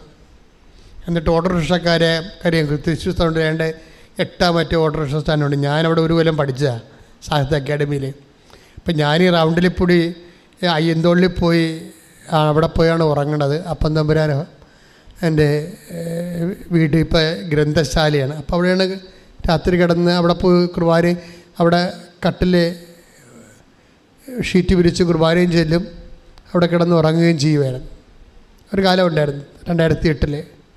അപ്പോൾ ഈ റൗണ്ട് സൗത്തിൽ കൂടി ഞാൻ ജപമാലയും ചൊല്ലിക്കൊണ്ടാണ് പോണത്. സാഹിത്യ അക്കാഡമിയിൽ നിന്ന് ഇറങ്ങിയിട്ട് നടന്ന് ഈ റൗണ്ട് സൗത്തിൽ കൂടി ജപമാല. അപ്പോൾ എൻ്റെ മനസ്സിലിരിക്കണം മുഴുവനും ഈ റൗണ്ട് സൗത്തിലുള്ളത് ഒത്തിരി പേര് കാത്തലിക്സ് ഉണ്ടായി. ഇപ്പം എങ്ങനെയാണെന്ന് എനിക്കറിയത്തില്ല. അപ്പോൾ അവരൊക്കെ ഞാനിങ്ങനെ ജപമാല, അപ്പം ഞാൻ ലോഹ ഇല്ലാതെ നടക്കുന്നത് അവിടെ കൂടി. കാര്യം സാഹിത്യ അക്കാഡമിയിലെ ചില സാഹചര്യങ്ങൾ നമുക്കിങ്ങനെ ലോഹ ഇട്ട് നടക്കാൻ പറ്റിയ സാഹചര്യങ്ങളല്ല അന്ന്. ഇപ്പം ഇന്ന് കുറച്ചുകൂടി വ്യത്യസ്തമായെന്ന് തോന്നുന്നതാണ്. അപ്പം ഞാൻ ഇവിടെ കൂടി പോകുമ്പോൾ ഈ ജപമാല ഓപ്പണായിട്ട് കാണിച്ചുകൊണ്ട് ഞാൻ ചൊല്ലിക്കൊണ്ടാണ് അയ്യന്തോളിലോട്ട് പോണത്. അപ്പോൾ എൻ്റെ മനസ്സിലിരിക്കണ കർത്താവ്, ഞാൻ ജപമാല ചൊല്ലണ കാണുമ്പോഴേ ചെറുപ്പക്കാർക്ക് ജപമാല ചെല്ലാൻ തോന്നണം. കുടുംബപ്രാർത്ഥന ആരെങ്കിലും മുടക്കിയിട്ടുണ്ടെങ്കിൽ അവർക്ക് ഇങ്ങനെ ഒരുത്തൻ ജപമാല ചൊല്ലിക്കണം, അയ്യോ ഞങ്ങളുടെ വീട്ടിൽ ജപമാല ചൊല്ലിയിട്ട് കുറേ നാളായല്ലോ എന്ന് അവർക്ക് തോന്നിയിട്ട് കടപൂട്ടി നേരത്തെ അവർ വീട്ടിൽ ചെന്ന് കുടുംബപ്രാർത്ഥന കൂടണം. മക്കളെ, ഇങ്ങനെയാണ് ദൈവത്തിൽ വളരണത്. മനസ്സിലായില്ലേ? അല്ല നിങ്ങളുടെ വയറ്റിപ്പിഴപ്പ് മാത്രം വെച്ചുകൊണ്ട് വർക്ക് ചെയ്താൽ ചുമ്മാ വയസ്സായി മരിക്കാവുന്നല്ല ഒരു കഥയുമില്ല. ദൈവത്തിൻ്റെ അടുത്തൊരു അംഗവും നടക്കത്തില്ല. ദൈവത്തിന് കാപട്ടി പറയാം. ചുമ്മാ വയറ്റിപ്പഴപ്പിന് വേണ്ടിയാണ് ദൈവത്തെ ദുർവിനിയോഗിക്കണം എന്നറിയാൻ പറ്റും. പിന്നെ ദൈവം അടുക്കത്തില്ല. പ്രാർത്ഥിക്കുക, കർത്താവായ ദൈവമേ, അങ്ങേ കലർപ്പില്ലാതെ സ്നേഹിക്കുവാൻ, സാക്ഷ്യമായി സ്നേഹിക്കുവാൻ എന്നെ അഭിഷേകം ചെയ്യണമേ. നിങ്ങൾക്കറിയാവോ, പത്രോസിനോട് കർത്താവ് ഒരു ചോദ്യം ചോദിച്ചു. എന്താ ചോദ്യം ചോദിച്ചത്? യോനയുടെ പുത്രനായ ശിമയോനെ പറഞ്ഞ് ശിമയോനെ 21:15 യോഹന്നാന്റെ സുവിശേഷം. ശ്രദ്ധിക്കട്ടെ. ഹല്ലേലൂയ ഹല്ലേലൂയ ഹല്ലേലൂയ ഹല്ലേലൂയ ഹല്ലേലൂയ. ഇവരെക്കാൾ അധികമായി എന്നെ സ്നേഹിക്കുന്നു. യോഹന്നാൻ 21:15 അല്ല 15 എന്താണ്? യോഹന്നായുടെ പുത്രനായ ശിമയോനെ പറഞ്ഞേ. യോഹന്നാന്റെ പുത്രനായ ശിമയോനെ, നീ ഇവരെക്കാൾ അധികമായി എന്നെ സ്നേഹിക്കുന്നു. അപ്പോഴേ നിങ്ങൾക്കറിയാമല്ലോ, ദൈവം മനുഷ്യൻ്റെ സ്നേഹത്തിൻ്റെ നിലവാരങ്ങളെ ഡേ ബൈ ഡേ ഇതിങ്ങനെ ആക്സലറേറ്റ് ചെയ്ത് വരണമെന്നുള്ള മൈൻഡ് സെറ്റുള്ള ആളാണ്. ഇപ്പം പത്രോസ് നീ എന്നെ സ്നേഹിക്കുന്നുവോ എന്ന് ദൈവം ചോദിച്ചാൽ മതി. പക്ഷെ അങ്ങനെയല്ല, അവരെ കൂടി കൂടെ നിൽക്കുന്നവരെ കൂടി ഇതിനകത്ത് കമ്പനി ചേർത്താണ് ചോദിക്കണത്. അപ്പം കമ്പനിയിൽ അകപ്പെട്ടിരിക്കുന്ന ആൾക്കാരും വിചാരിക്കണം പത്രോസിൻ്റെ സ്നേഹത്തെ അളക്കാൻ പോണത് ഞങ്ങളുടെ സ്നേഹം വെച്ചാണെന്ന് അറിയണം. അപ്പോൾ ദൈവത്തിൻ്റെ ഉദ്ദേശം എന്താണ്? ഈ കമ്പനിയിൽ നിൽക്കുന്ന ആൾക്കാരും പത്രോസിൻ്റെ സ്നേഹത്തിൻ്റെ ലെവലിലേട്ട് വളരണം. കൈയടിച്ച് ശ്രദ്ധിക്കട്ടെ. ഹല്ലേലൂയ ഹല്ലേലൂയ ഹല്ലേലൂയ ഹല്ലേലൂയ. യേശുവേ ഹല്ലേലൂയ ഹല്ലേലൂയ ഹല്ലേലൂയ ഹല്ലേലൂയ ഹല്ലേലൂയ.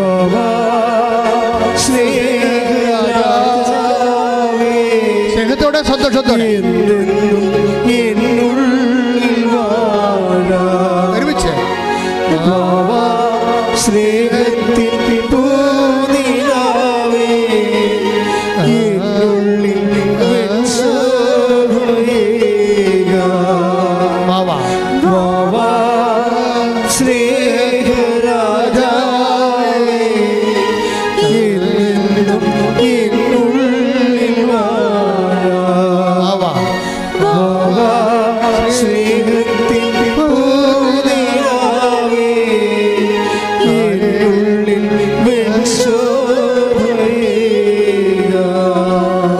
സ്നേഹത്തിൻ്റെ കാര്യത്തിൽ നമ്മളെ തമ്മിൽ മത്സരിപ്പിച്ചുകൊണ്ട് എല്ലാവരും എ ഗ്രേഡിലേക്ക് മാറ്റിക്കണ ദൈവം.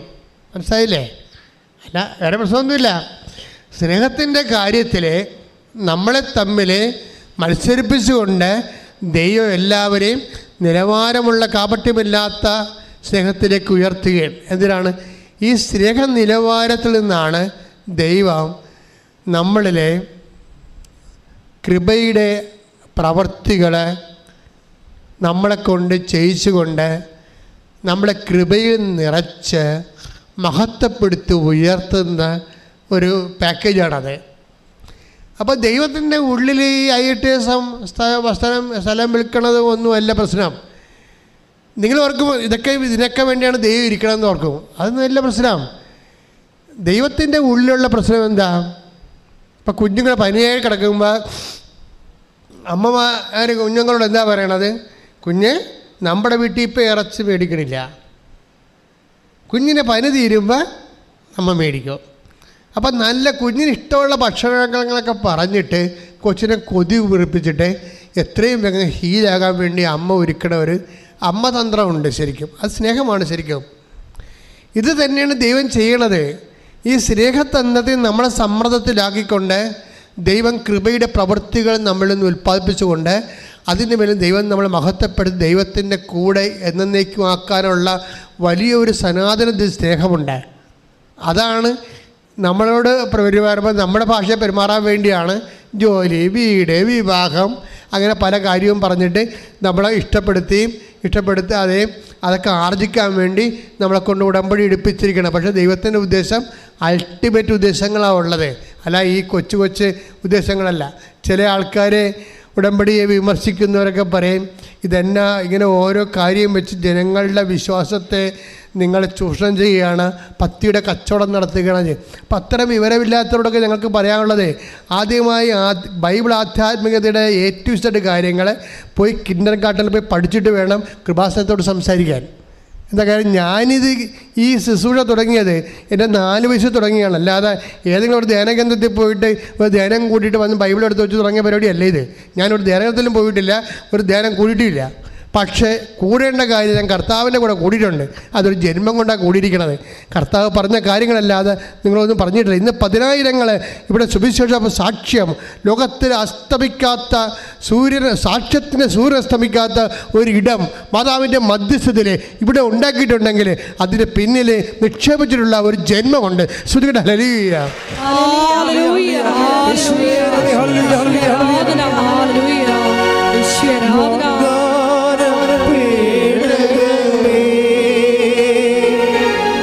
സ്വർഗീയ പൊന്മലരേ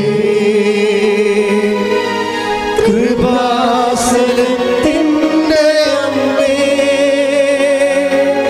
പ്രസാദവരമാതാവേ. ഒരുമിച്ച് പാടുക. കൃപാസനത്തിൻ്റെ അമ്മേ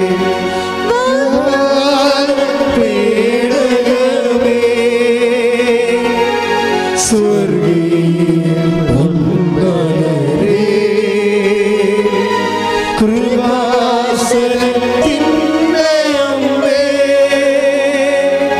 പ്രസാദവരമാതാവേ.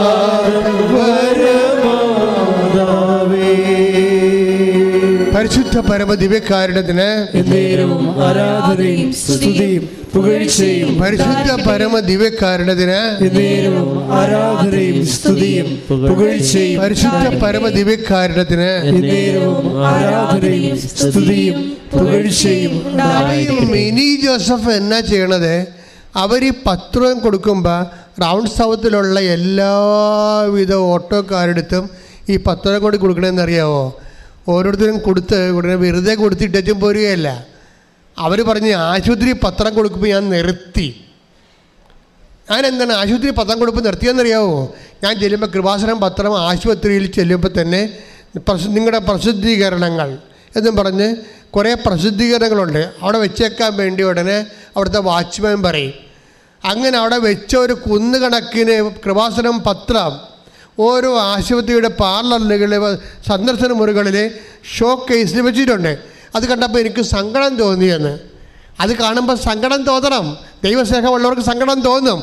ഞാനത് അവിടെ നിന്ന് എടുത്തുകൊണ്ട് വന്നിട്ട് തൃശ്ശൂർ റൗണ്ട് സൗത്തിൽ വന്നിട്ട് ഓരോ ഓട്ടോറിക്ഷക്കാരെടുത്തും കൊടുക്കും. എന്താണ്, അവർ ഓട്ടോ ഓടുമ്പോൾ വായിച്ചിട്ട് സമയം കിട്ടുമ്പോൾ അവർക്ക് സമയം കിട്ടും, അവർക്ക് വായിച്ചിട്ട് അവർ 10 ഓട്ടോറിക്ഷയിൽ വെക്കും. അപ്പോൾ യാത്രക്കാരൻ വന്ന് അതെടുത്തുകൊണ്ട് പോയിക്കൊള്ളും. അതുകൊണ്ട് ഞാൻ അവരുടെ അടുത്ത് ഈ പത്രം കൊടുത്തിട്ട് പറയും, ഞാൻ പോയി സുഖപ്പെട്ട സ്ഥലമാണത്, മാതാവ് നേരിട്ട് പ്രത്യക്ഷപ്പെട്ട സ്ഥലമാണ്, നിങ്ങളും പോണം എന്ന് പറഞ്ഞിട്ടാണ് ഞാൻ ഈ പത്രം കൊടുക്കുന്നത്. ശ്രുതിക്കട്ടെ ഹല്ലേലൂയ.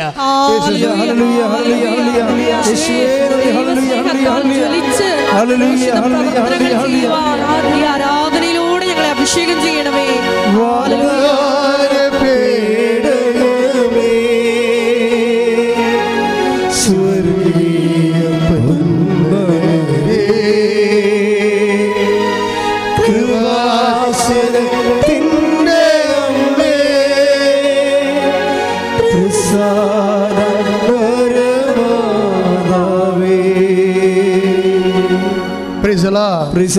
അപ്പം എന്ത് സംഭവിച്ചാൽ മക്കളെ, നമ്മളെ ദൈവസ്നേഹം ഉണ്ടെങ്കിൽ ഉടമ്പടി ശരിക്കും ഹാച്ചാകും.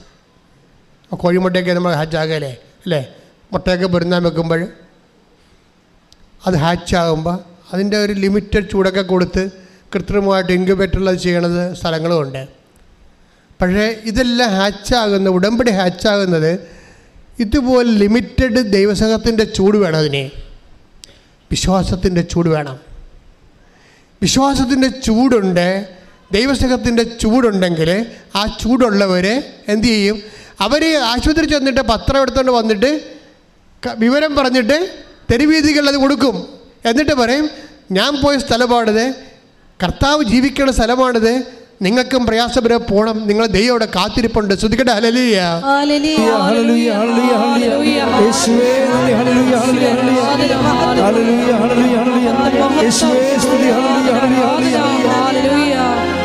സ്വന്തം സാക്ഷി അനുഭവത്തിലൂടെ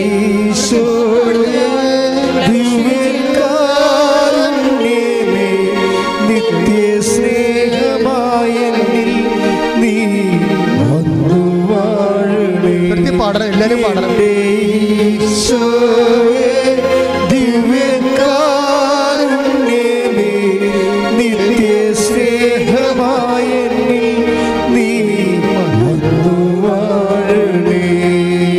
പരിശുദ്ധ പരമ ദിവ്യകാരുണ്യത്തിന് എന്നേരവും ആരാധനയും സ്തുതിയും പുകഴ്ചയും ഉണ്ടായിരിക്കട്ടെ. ഇപ്പൊ മനസ്സിലായില്ലേ? It is very simple. ഉടമ്പടി വളരെ സിമ്പിളാ. എന്താ കാര്യം? ഇതിന് ഇത്രയും കാര്യങ്ങളൊക്കെ മതി, ഇത് പെട്ടെന്ന് ഹാച്ചാവും. അതുപോലെ തന്നെ നമ്മൾ സറണ്ടർ ചെയ്യണം. കഴിഞ്ഞ ദിവസങ്ങളിൽ ദൈവസ്നേഹമുള്ളവർ സറണ്ടർ ചെയ്യും. ദൈവസ്നേഹമുള്ളവർക്ക് എന്തൊരു അറിയുക? ദൈവസ്നേഹമുള്ളവർക്ക് ദൈവം തന്നെ ഇപ്പം അവരോട് എന്താ പറഞ്ഞത്? ഉടമ്പടി അവർ എഴുതാൻ തുടങ്ങിയപ്പോൾ തന്നെ ഈശോ ചെവി പറഞ്ഞ് ഭവനം ഭവനം ഭവനം എഴുതാൻ പറയും. കർത്താവ് ഈശോയ്ക്ക് ഇഷ്ടം അത് ഉടമ്പടിയിലൂടെ കൊടുത്തിട്ട് മാതാവിനെ മഹത്വപ്പെടുത്തുകയാണ് ഉദ്ദേശം. മനസ്സിലായില്ലേ? ഇതിനകത്തുള്ള അവർ തമ്മിലുള്ള ഏർപ്പാടുകളാണത്. അല്ലെങ്കിൽ പറഞ്ഞു കൊടുക്കേണ്ട ഒരു കാര്യമില്ല. അവർ ഈശോ പറഞ്ഞെന്ന് അതിനോട് പറഞ്ഞത് അല്ല, മാതാവ് പറഞ്ഞെന്നല്ല പറഞ്ഞത്. അവരെഴുതി കൊണ്ടിരിക്കുമ്പോൾ പറയും ഭവനം ഭവനം എന്ന് വെച്ച് കഴിഞ്ഞാൽ ഭവനം കൊടുക്കാൻ ഈശോ നേരത്തെ തീരുമാനിച്ചു. പക്ഷെ അത് മാതാവ് തുറു കൊടുക്കണമെന്നാണ് ഈശോയുടെ ഒരു പദ്ധതി. അതാണ് കാനായി സംഭവിച്ചത്. അത് തന്നെയാണ്. കാനായിൽ ആ വെള്ളമൊക്കെ വീഞ്ഞാക്കാനൊക്കെ കർത്താവ് നേരത്തെ തീരുമാനിച്ച കാര്യമാണ്. പക്ഷേ ആദ്യമായിട്ട് കൈനീട്ടം കൊടുക്കണമെങ്കിൽ അത് അമ്മയുടെ കൈ കൊണ്ട് കൊടുക്കണമെന്നാണ്. കൈ ഇടിച്ചിട്ട് ലലിയ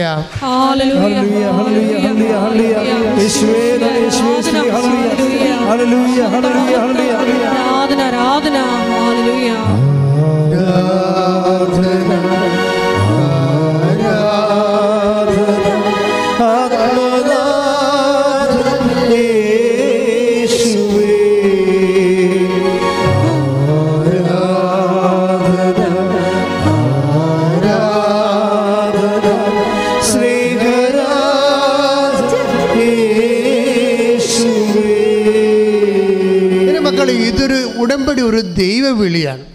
എന്തിനുള്ള ദൈവവിളിയാണ്? ദൈവത്തെ സ്നേഹിക്കാൻ ഉള്ളൊരു തീരുമാനമാണത്. നിങ്ങൾ ദൈവത്തെ കറയില്ലാതെ അങ്ങോട്ട് സ്നേഹിക്കാൻ അങ്ങോട്ട് തീരുമാനിച്ചു. എന്തിനാണ് ഉടമ്പടി എടുത്തതെന്ന് ചോദിക്കുമ്പോൾ നിങ്ങൾ ചാടിക്കാരി വസ്തുവിക്കാനാണെന്ന് പറയണത്. അപ്പത്തിന് അടി മോന്തൊക്കെ പാഴ്സൽ കിട്ടും. വെറുതെ എന്തിനാണ് വന്ന് പണി മേടിക്കണത്? ദൈവത്തെ സ്നേഹിക്കാൻ, ദൈവത്തെ സ്നേഹിക്കാൻ. കഴിഞ്ഞ ദിവസം ഒരു വക്കീലുണ്ടായിരുന്നു. വക്കീലിൻ്റെ പേരെന്നാ റോബിൻസ് തോമസ്, അഡ്വക്കേറ്റാണ്, കോഴിക്കോട്. അപ്പം വക്കീലിൻ്റെ ഒരു സാക്ഷ്യം പറയണ കാര്യം പറയണേ, ഉടമ്പടി ഞാനേ ഞായറാഴ്ച കുർബാനക്കൊക്കെ പോകുന്ന ആൾ തന്നെയാണ്. അയാൾ പറഞ്ഞ രസം, വക്കീലാണ്, ഞാൻ ഞായറാഴ്ച കുർബാനക്കൊക്കെ പോകുന്ന ആൾ തന്നെയാണ്. പക്ഷെ എനിക്ക് വിശ്വാസം അത്ര കണ്ട് എല്ലാ കാര്യവും അങ്ങോട്ട് ദഹിക്കണില്ല. അപ്പം വിശ്വാസം എൻ്റെ പ്രാർത്ഥനാ ജീവിതത്തെ, കുടുംബ പ്രാർത്ഥനയൊക്കെ എനിക്ക് അങ്ങനെ ഉണ്ടെങ്കിൽ കൂടും, പകുതി കൂടും, മുക്കാൽ കൂടും, ചിലപ്പോൾ കൂടത്തില്ല, അങ്ങനെയൊക്കെയാണ്. പക്ഷെ ഉടമ്പടി എടുത്തു കഴിഞ്ഞപ്പോൾ എൻ്റെ ജീവിതം അങ്ങോട്ട് മാറിപ്പോയി. വക്കീൽ പറഞ്ഞത് നല്ല രസമാണ്. വക്കീലിൻ്റെ പ്രശ്നം എന്താണെന്നറിയാവാ? പാവപ്പെട്ടവൻ 19 കൊല്ലം കോടതിയിൽ നല്ല ഹൈ ക്ലാസ് വക്കീലാണ്. പക്ഷേ ഇപ്പോഴേ അങ്ങനെ കോടതിയിൽ ഒരു പുതിയ തസ്തിക വന്ന്, എന്നാ തസ്തിക എന്ന് വെച്ചാൽ assistant government pleader. Assistant government പ്ലീഡറിൻ്റെ ഒരു തസ്തിക. അപ്പോൾ തസ്തിക വന്നു കഴിഞ്ഞപ്പോൾ പുള്ളിക്കാരൻ അതിൻ്റെ അകത്ത് കോൾ ഫോർ ചെയ്ത്, പുള്ളി ആപ്ലിക്കേഷൻ വെച്ച്, അതൊരു ജോലിയാണല്ലോ, ഗവൺമെൻറ്റിന് ശമ്പളം കിട്ടുന്ന ജോലിയാണ്. അപ്പോൾ കേസ് ഇല്ലെങ്കിലും ഗവൺമെൻറ് കേസ് നമുക്കുണ്ടാവും. നമുക്ക് ഈ ഗവൺമെൻറ് കേസിന് വേണ്ടി അറ്റൻഡ് ചെയ്താൽ മതി. ഗവൺമെൻറ്റിൻ്റെ സർക്കാർ ഭാഗത്തുനിന്ന് നമ്മൾ സർക്കാരിൻ്റെ ആളായിട്ട് കോടതിയിൽ അറ്റൻഡ് ചെയ്താൽ മതി. ശമ്പളം കിട്ടുന്ന ജോലിയാണത്. അപ്പോൾ ഞാൻ 19 കൊല്ലം ആയല്ലേ ഇത് ജോലി ചെയ്യണം. അപ്പോൾ ഞാൻ മാതാവിനോട് പറഞ്ഞു, എനിക്ക് കുറച്ച് നാളെ ഇങ്ങനെ ശമ്പളമുള്ള ജോലി ചെയ്താൽ കൊള്ളാമെന്ന് ആഗ്രഹമുണ്ട് എന്ന് പറഞ്ഞ് ഇങ്ങേര് അതിന് ആപ്ലിക്കേഷൻ വെച്ചു. അപ്പോൾ 8 പേരുടെ ആപ്ലിക്കേഷൻ കോടതിക്ക് കിട്ടി. 8 പേരുടെ ആപ്ലിക്കേഷൻ കിട്ടി. അപ്പോൾ അത് കളക്ടറാണ് നിശ്ചയിക്കുന്നത്. അപ്പോൾ ഈ കളക്ടർ എന്നാ ചെയ്തെന്ന് വെച്ച് കഴിഞ്ഞാൽ, കളക്ടർ അത് മുഴുവനും ജില്ലാ ജഡ്ജിക്ക് അയച്ചു കൊടുത്തു. ആപ്ലിക്കേഷനില്ല, ഈ ഗവൺമെൻറ് പ്ലീഡറിൻ്റെ ആപ്ലിക്കേഷൻസ് 8 ജില്ലാ ജഡ്ജിക്ക് അയച്ചു കൊടുത്തു. ജില്ലാ ജഡ്ജിക്ക് അയച്ചു കൊടുത്തപ്പോൾ അതിനുശേഷം അത് പാസ്സായി വന്നപ്പോൾ ഇങ്ങയുടെ പേരൊഴിച്ച് ബാക്കി ഇങ്ങയുടെ പേര് പോയി. വേറെ 1-2 പേരുടെ പേര് പോയിട്ടുണ്ട്. 2-3 പേർക്കേ അത് കിട്ടിയുള്ളൂ. പക്ഷേ ഇയാൾ നോക്കി, ഇയാൾക്ക് സീനിയോറിറ്റി ഉണ്ട്, ഇന്ന് വരെ ലീഗൽ സ്യൂട്ട്സ് ഒന്നും ഇല്ല ഇയാൾക്കെതിരെ. അപ്പോൾ ഇയാൾക്കൊരു സങ്കടമാവും. എനിക്ക് കിട്ടേണ്ട ജോലിയാണല്ലോ. അപ്പോൾ ഇയാൾ അമ്മയോട് പറയും. അപ്പോൾ ഇയാൾ ഒന്ന് ഉടമ്പടി എടുക്കും. ഉടമ്പടി എടുത്തിട്ട് പറയും, അപ്പോൾ ഇത് പോയില്ല. അപ്പോൾ അമ്മയോട് പറയും, അമ്മ ഇത് എനിക്ക് കിട്ടേണ്ടതാണിത്. ഉടമ്പടി എടുത്ത് ഈ കാശുരൂപമായിട്ട് ഈ മനുഷ്യൻ, അപ്പം ഞാൻ എൻ്റെ ക്ലാസ് എല്ലാം ശ്രദ്ധിച്ചിരുന്നത് ഈ അഡ്വക്കേറ്റുകാരും ഡോക്ടർമാരും എൻജിനീയേഴ്സും ഒക്കെ ഉടമ്പടി എടുക്കാൻ വരുമ്പോൾ ചില ആൾക്കാർ അവർക്ക് ബുദ്ധി കൂടുതലുള്ള കാരണം ഉടമ്പടി ബുദ്ധിപരമായിട്ട് മനസ്സിലാക്കേണ്ട കുറേ കണ്ടൻസുകളുണ്ട് അതിൻ്റെ അകത്ത്. ചില ചേച്ചിമാരത് ധ്യാനപ്രസംഗം പോലെ കൂടണം, അതുകൊണ്ടാണ് അവർക്കൊന്ന് കിണിയാമണി അറിയാൻ മേലാതെ വരുന്നതിൻ്റെ കാര്യത. ചിലർ എഡ്യൂക്കേറ്റഡ് ഓഡിയൻസ്, അവർ കാര്യങ്ങൾ മനസ്സിലാക്കിയിട്ട് നമുക്ക് ഇൻവെസ്റ്റ് ചെയ്ത് കഴിഞ്ഞാൽ ഇതിനകത്ത് റിട്ടേൺസ് ഉണ്ട്, വളവിട്ടാൽ വരുമാനം ഉണ്ടെന്ന് അവർക്കറിയാം. അപ്പോൾ വളവിടാൻ ശാസ്ത്രീയമായിട്ട് അവർ വളവിടും അതിനകത്ത്. അപ്പോൾ വക്കീൽ നോക്കുമ്പോൾ ഇത് കാര്യം കറക്റ്റ് സംഭവം, ഈ പറഞ്ഞ ഉടമ്പടി പറയുന്ന സംഭവം ടെക്നിക്കലായിട്ട് ഓക്കെ ആയിട്ട് വർക്കൗട്ട് ചെയ്യണതാണ്. എനിക്കാണെങ്കിൽ പുള്ളിക്കാരനാണെങ്കിൽ സർവീസ് കേസൊന്നും ഇല്ല, പിന്നെ ആവശ്യത്തിന് സീനിയോറിറ്റി ഉണ്ട്, പിന്നെ കിട്ടാതിരിക്കാൻ ന്യായമില്ല. അപ്പോൾ അതുകൊണ്ട് പക്ഷേ കിട്ടിയില്ല. അപ്പോൾ അമ്മയോട് വന്ന് കംപ്ലയിൻറ്റ് പറഞ്ഞു വെച്ചാൽ പുള്ളിക്കാരൻ ഈ കാശ് രൂപ വാങ്ങിച്ചുകൊണ്ട് പോകും. ഉടമ്പടി എടുത്ത് കാശും കൊണ്ട് പുള്ളി വീണ്ടും ജില്ലാ ജഡ്ജിയുടെ ചേംബറിൽ ചെല്ലും. അങ്ങനെ ചെല്ലാൻ പാടില്ല. ഉടമ്പടി എടുക്കുമ്പോൾ കുറേ ആൾക്കാർക്കൊക്കെ ദൈവം പുതിയ എന്തൂസിയാസം കൊടുക്കുമല്ലോ. ഈ കാശുരൂപം പിടിച്ച് ഉടമ്പടി കാശുരൂപം പിടിച്ച് പ്രമാണം ചെല്ല് ജില്ലാ ജഡ്ജിയുടെ ചേംബറിൽ ചെല്ലും. സാറേ, ഞാനിങ്ങനെ ലീഗൽ ഗവൺമെൻറ് പ്ലീഡറിന് ആപ്ലിക്കേഷൻ വെച്ചായിരുന്നു, റിജക്റ്റായി. സാർ അതൊന്ന് ടേക്ക് ആദ്യം ആപ്ലിക്കേഷൻ ഒന്ന് പരിശോധിക്കണമെന്ന് പറഞ്ഞു. അപ്പോൾ ശരിക്കും പറഞ്ഞാൽ ജില്ലാ ജഡ്ജി, ഞാനിപ്പോൾ കോടതി കേസ് കണ്ടുപോകണം, ഈ ജനങ്ങൾക്ക് വേണ്ടി എടുത്ത കേസുള്ള കാരണം നമുക്കറിയാം പല ജഡ്ജിമാരും പല മൂടാണ്. ചില ജഡ്ജിമാർ അവിടെ നിന്നിട്ട് സംസാരിച്ചാൽ തന്നെ എല്ലാത്തിനും കയറ്റി അവിടെ അടിക്കും, ഞാൻ കണ്ടിട്ടുണ്ട്.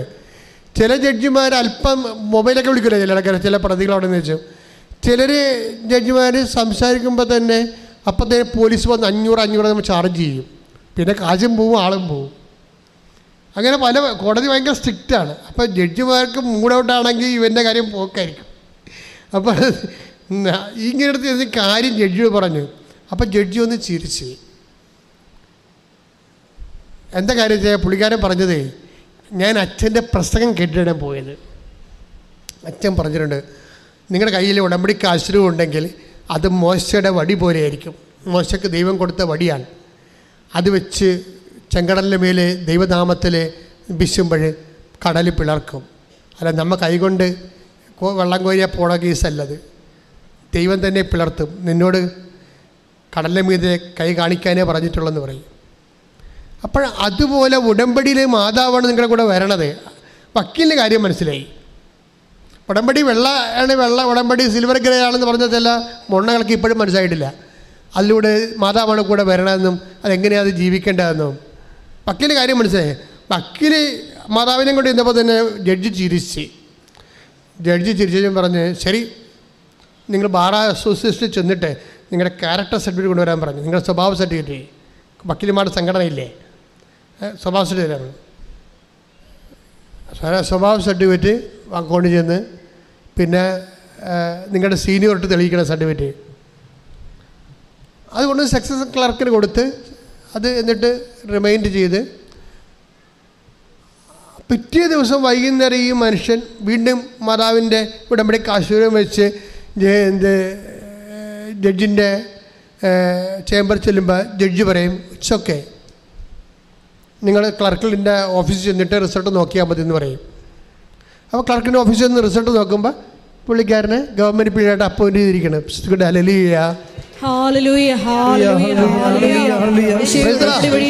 ഇതിൻ്റെ ഒരു പ്രശ്നം എന്ന് പറയണത്, ഇതിങ്ങനെ സംഭവിക്കാൻ കാരണം വക്കീലിൻ്റെ ഒരു പ്രാർത്ഥനയാണ്. റിജക്റ്റ് ചെയ്ത് കഴിയുമ്പോൾ വക്കീൽ ഒരു പ്രാർത്ഥന പ്രാർത്ഥിക്കും. വക്കീൽ പറയണത്, അമ്മേ, എൻ്റെ കയ്യിൽ നിന്ന് സാധനം വിട്ടുപോയി, റിജക്റ്റഡായി, അതാണ് വിഷയം, എനിക്കിനി മെറിറ്റില്ല. അതാണ് ഉടമ്പടി ശാസ്ത്രീയമായിട്ട് പഠിച്ചിരിക്കുകയാണ്. എനിക്കിനി എൻ്റെ കയ്യിൽ നിന്ന് വിട്ടുപോയി, ഞാൻ തോറ്റു, ഞാൻ റിജക്റ്റഡായി, എനിക്കിനി മെറിറ്റില്ല, ഇനി അമ്മയുടെ ഗ്രേസ് മാത്രമേ ഉള്ളൂ. ഇനി എനിക്ക് യോഗ്യതയില്ല. ഇനിയുള്ള യോഗ്യത എന്താണ്? അമ്മ നൽകുന്ന കൃപയാണ്. ദൈവത്തിൻ്റെ കൃപ മാത്രമേ യോഗ്യതയുള്ളൂ. അതങ്ങോട്ട് തുറന്ന് സമ്മതിച്ചു കഴിഞ്ഞപ്പോഴേ ഈസി ആയിട്ട് നോട്ട് ബൈ മെറിറ്റ് ഈ സാധനം വർക്ക് ചെയ്യാൻ. Not by merit but by grace. നിൻ്റെ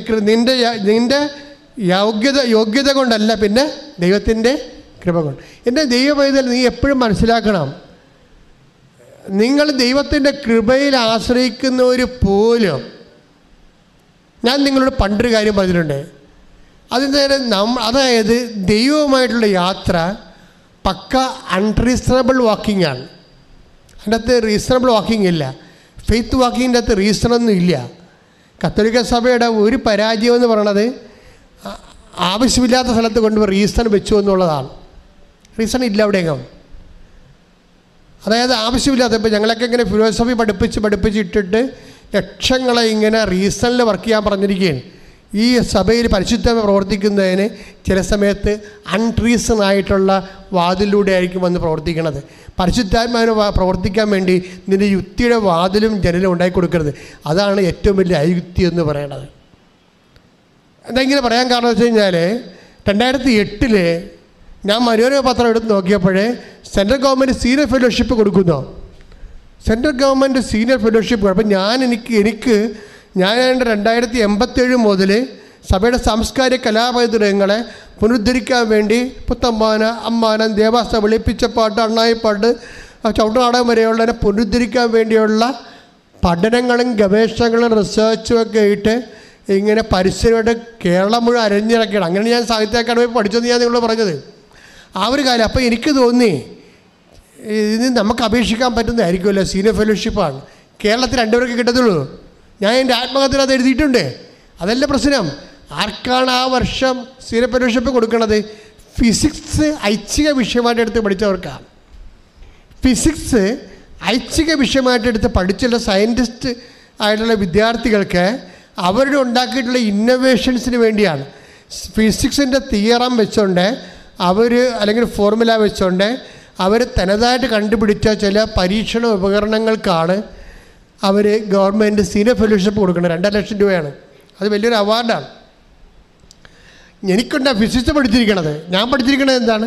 സഭയുടെ സാംസ്കാരിക കലാപേദങ്ങളെ പഠിച്ചിരിക്കുന്നത്. ഞാൻ അതിന് പകരം ചവിട്ടുനാടകത്തിൻ്റെ ഒരു പ്രോജക്റ്റ് അയച്ചു കൊടുത്തു. ഇവിടെ മെറിറ്റുണ്ടാ? നോൺസെൻസ് അല്ലേ, അട്ടർ നോൺസെൻസ് അല്ലേ, ഇവിടെ മെറിറ്റില്ലല്ലോ. പക്ഷേ എൻ്റെ കൂടെ നിൽക്കുന്നത് ആരാണ്? ഗ്രേസ്ഫുള്ളാണ്, ദൈവമാണ് ഇവിടെ നിൽക്കുന്നത്.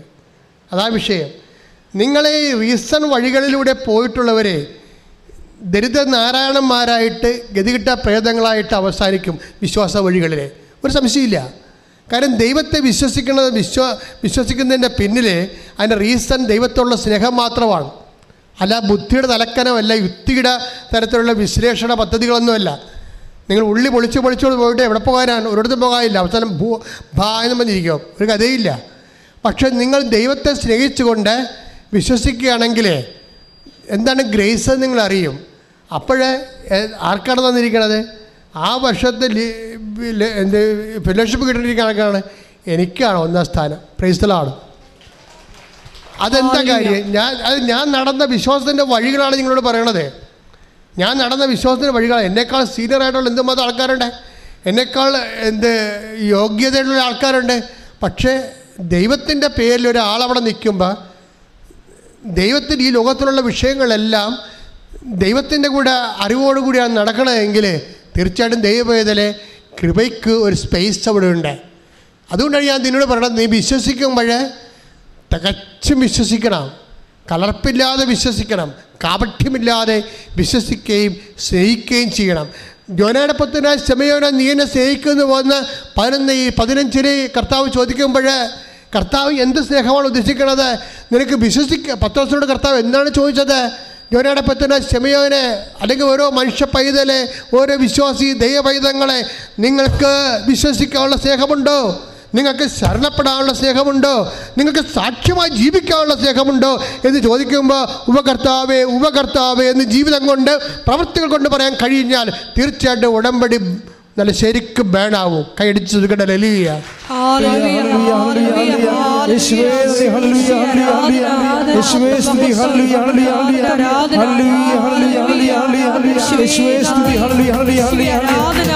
ഹല്ലേലൂയ. മഹത്വം മഹത്വം. വിശ്വാസത്തിനാൽ നീതിമാൻ ജീവിക്കും, വിശ്വാസിയെ പതരാതെ, വിശ്വാസിയെ പതരാതെ, വിശ്വാസിയെ പതരാതെ, വിശ്വാസിയെ പതരാതെ, വിശ്വാസിയെ പതരാതെ, വിശ്വാസിയെ പതരാതെ, വിശ്വാസത്തിനാൽ നീതിമാൻ ജീവിക്കും, വിശ്വാസിയെ പതരാതെ, വിശ്വാസിയെ പതരാതെ. എല്ലാവരും എഴുന്നേൽക്കുക.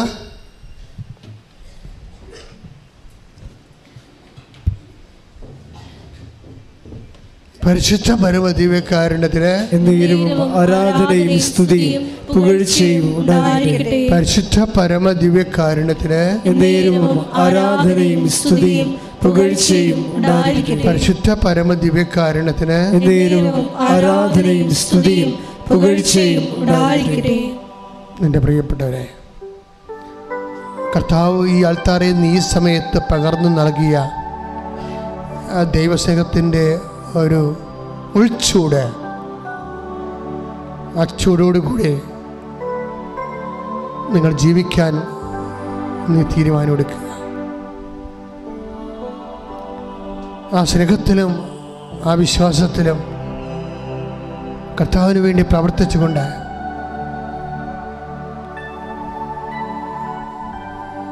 ഉടമ്പടിയിലൂടെ ഉയർകൊള്ളുന്ന ഒരു വലിയ വിശ്വാസ സാക്ഷി ജീവിതത്തിൻ്റെ ജീവിത പങ്കാളിയായി മാറാൻ കർത്താവ് നിങ്ങളെ അനുഗ്രഹിക്കുന്ന സമയമാണ്. ശിരസിൽ കൈവച്ചു, രണ്ട് കൈകളും ശിരസിൽ കൈവച്ചുകൊണ്ട് ദൈവസ്നേഹത്തോടെ വിശ്വാസ പ്രമാണം ചെല്ലുമ്പോൾ അച്ഛൻ നിങ്ങൾക്ക് വേണ്ടി കൈനീട്ടി പ്രാർത്ഥിച്ച് ഓരോ വിഷയത്തിനു മേലും ദൈവികമായ ശക്തി ഇറങ്ങിക്കൊണ്ട് നിങ്ങളുടെ ഉച്ച മുതൽ ഉള്ളംകാൽ വരെ ദൈവം കൃപയാൽ തണുപ്പിക്കുന്ന അതേ ദൈവസ്നേഹത്താൽ നിങ്ങളെ അഭിഷേകം ചെയ്യുന്ന വലിയ നിമിഷങ്ങളിലേക്ക് നമ്മൾ പ്രവേശിക്കുകയാണ്. സ്തുതിക്കട്ടെ. ഹല്ലേലൂയ, ഹല്ലേലൂയ, ഹല്ലേലൂയ, ഹല്ലേലൂയ, ഹല്ലേലൂയ, ഹല്ലേലൂയ, ഹല്ലേലൂയ. യേശുവേ നന്ദി, യേശുവേ ആരാധന. ഹല്ലേലൂയ, ഹല്ലേലൂയ, ഹല്ലേലൂയ. മഹത്വം മഹത്വം. ആരാധന ആരാധന. ഹല്ലേലൂയ, ഹല്ലേലൂയ. യേശുവേ നന്ദി, യേശുവേ ആരാധന. വിശ്വാസ പ്രമാണം. സർവശക്തനായ പിതാവും ആകാശത്തിൻ്റെയും ഭൂമിയുടെയും സൃഷ്ടാവും സർവശക്തനുമായ പിതാവിലും ഞാൻ വിശ്വസിക്കുന്നു. അവിടുത്തെ ഏകപുത്രനും ഞങ്ങളുടെ കർത്താവുമായ ഈശോ മിശിഹായിലും ഞാൻ വിശ്വസിക്കുന്നു. ഈ പുത്രൻ പരിശുദ്ധാത്മാവാൽ ഗർഭസ്ഥനായി കന്യകാമറിയത്തിൽ നിന്ന് പിറന്ന് പോന്തിയോസ് പീലാത്തോസിന്റെ കാലത്ത് പീഡകൾ സഹിച്ച് കുരിശിൽ തറയ്ക്കപ്പെട്ട് മരിച്ച് അടക്കപ്പെട്ട് പാതാളങ്ങളിലിറങ്ങി മരിച്ചവരുടെ ഇടയിൽ നിന്ന് മൂന്നാം നാൾ ഉയർത്ത് സ്വർഗത്തിലേക്ക് എഴുന്നള്ളി സർവശക്തിയുള്ള പിതാവായ ദൈവത്തിന്റെ വലതുഭാഗത്തിരിക്കുന്നു. അവിടെ നിന്ന് ജീവിക്കുന്നവരെയും മരിച്ചവരെയും വിധിക്കുവാൻ വരുമെന്നും ഞാൻ വിശ്വസിക്കുന്നു. പരിശുദ്ധാത്മാവിലും ഞാൻ വിശ്വസിക്കുന്നു. വിശുദ്ധ കത്തോലിക്ക സഭയിലും പുണ്യവാന്മാരുടെ ഐക്യത്തിലും പാപങ്ങളുടെ മോചനത്തിലും ശരീരത്തിന്റെ ഉയർപ്പിലും നിത്യമായ ജീവിതത്തിലും ഞാൻ വിശ്വസിക്കുന്നു. ആമേൻ. ഹല്ലേലൂയ, ഹല്ലേലൂയ, ഹല്ലേലൂയ. മഹത്വം മഹത്വം. ആരാധന ആരാധന. ഹല്ലേലൂയ. യേശുവേ നന്ദി. പരിശുദ്ധാത്മാവിന് ഗാനം ആലപിക്കട്ടെ. സ്തുതിക്കട്ടെ. ഹല്ലേലൂയ. കൈകളെടുക്കുക. നമുക്ക് പരിശുദ്ധാത്മാവിൻ്റെ കൃപയിൽ പ്രാർത്ഥിച്ചുകൊണ്ട് അഭിഷേകത്തിലേക്ക് വരാം. ഹല്ലേലൂയ, ഹല്ലേലൂയ, ഹല്ലേലൂയ, ഹല്ലേലൂയ. യേശുവേ നന്ദി, ഹല്ലേലൂയ, ഹല്ലേലൂയ, ഹല്ലേലൂയ. യേശുവേ സ്തുതി, ഹല്ലേലൂയ, ഹല്ലേലൂയ, ഹല്ലേലൂയ. ആരാധന ആരാധന. ഹല്ലേലൂയ.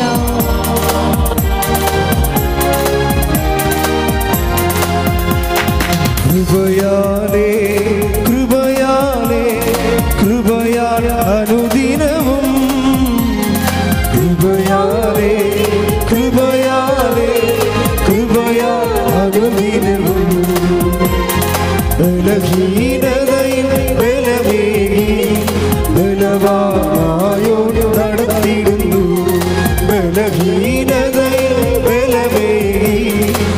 ബലവാനായോ നടത്തിടുന്നു. കൃപയാലേ കൃപയാലേ കൃപയാൽ അനുദിനവും കൃപയാലേ കൃപയാലേ കൃപയാൽ അനുദിനവും എന്റെ കൃപ നിനക്കു മതി കർത്താവിൻ തിരുവചനം. എന്റെ കൃപ നിനക്കു മതി കർത്താവിൻ തിരുവചനം. അനശ്വരമായ വചനമതേ അതിശയമായി നടത്തിടുന്നു. അനശ്വരമായ വചനമതേ അതിശയമായി നടത്തിടുന്നു. കൃപയാലേ കൃപയാലേ കൃപയാൽ അനുദിനവും കൃപയാലേ കൃപയാലേ കൃപയാൽ അനുദിനവും. ഹല്ലേലൂയ ഹല്ലേലൂയ ഹല്ലേലൂയ ഹല്ലേലൂയ ഹല്ലേലൂയ ഹല്ലേലൂയ ഹല്ലേലൂയ. ആത്മാവേ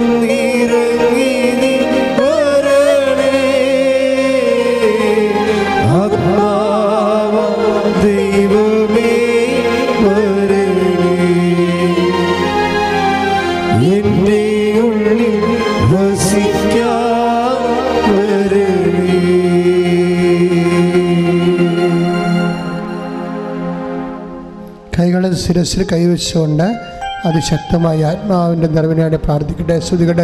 ഹല്ലേലൂയ ഹല്ലേലൂയ ഹല്ലേലൂയ.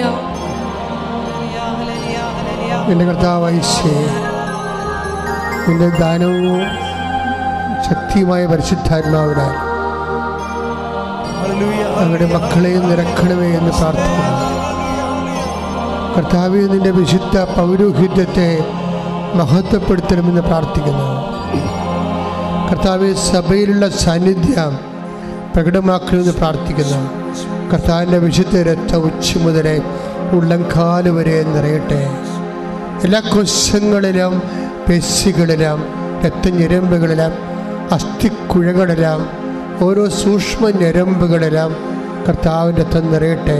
സിസ്റ്റുകൾ, മുഴകൾ, കർത്താവെ, തകർന്നിട്ടുള്ള എല്ലാവിധ ഡാമേജ് ആയിട്ടുള്ള ശാരീരികമായ ആന്തരിക അവസ്ഥകൾ, കർത്താവ്, ത്വക്ക് രോഗങ്ങൾ, കരൾ രോഗങ്ങൾ, കർത്താവേ, ഹൃദയ രോഗങ്ങൾ, മസ്തിഷ്കത്തിൻ്റെ രോഗങ്ങൾ, സ്പൊണ്ടിലോസ് അസുഖങ്ങൾ, കർത്താവ്, പിസിയുടെ അസുഖങ്ങൾ, നടുവേദനകൾ, കിഡ്നി അസുഖങ്ങൾ, ഹൃദയത്തിൻ്റെ രോഗങ്ങൾ, കരൾ രോഗങ്ങൾ, തൈറോയ്ഡ് രോഗങ്ങൾ, ടോൺസിലിൻ്റെ അസുഖങ്ങൾ കർത്താവെ സ്പർശിക്കണേ പ്രാർത്ഥിക്കുന്നു.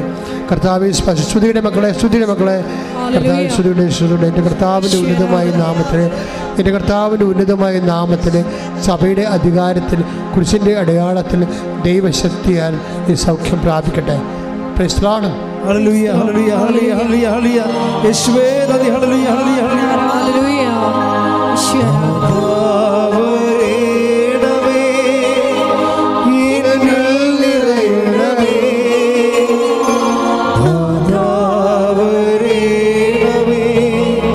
സൗഖ്യം നൽകണമേ. നാഥാ വരേണമേ, എന്നിൽ നിറയണമേ. നാഥാ വരേണമേ, സൗഖ്യം നൽകണമേ. പരിശുദ്ധ പരമദിവ്യകാരുണ്യത്തിന് ആരാധനയും സ്തുതിയും പുകഴ്ചയും ഉണ്ടായിരിക്കട്ടെ. പരിശുദ്ധ പരമദിവ്യകാരുണ്യത്തിന് എന്നേരവും ആരാധനയും സ്തുതിയും പുകഴ്ചയും ഉണ്ടായിരിക്കട്ടെ. കൈയെടുത്തുള്ള ജോലി, വീട്, വിവാഹം, വഴികൾ, അതുപോലെ കേസുകൾ മാറാൻ, ജീവിത ദുരിതങ്ങൾ, ജീവിത തടസ്സങ്ങൾ, രേഖകൾ ലഭിക്കാനുള്ള തടസ്സങ്ങൾ, ഇൻ്റർവ്യൂ, ടെസ്റ്റ്, യാത്ര, ജപ്തി, ലോണ്, കുടുംബത്തകർച്ച, സമാധാനം ഇല്ലാത്ത അവസ്ഥ, മക്കളുടെ തെറ്റായ ബന്ധങ്ങൾ, ജോലിയിൽ നിന്നുള്ള വീഴ്ച, ജോലി നഷ്ടപ്പെടുന്ന അവസ്ഥ,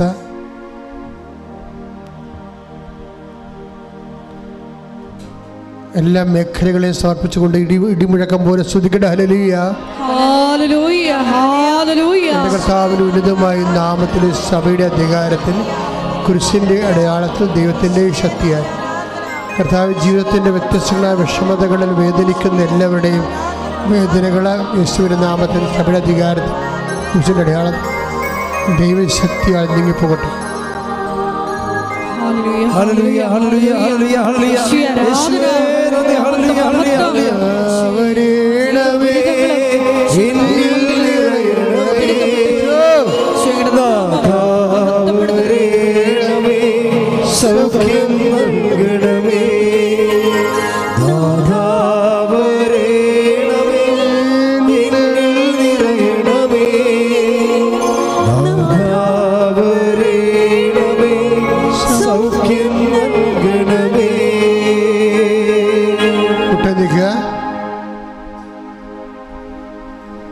അച്ഛൻ അഡ്രസ്സ് ചെയ്യാത്ത വിഷയങ്ങൾ,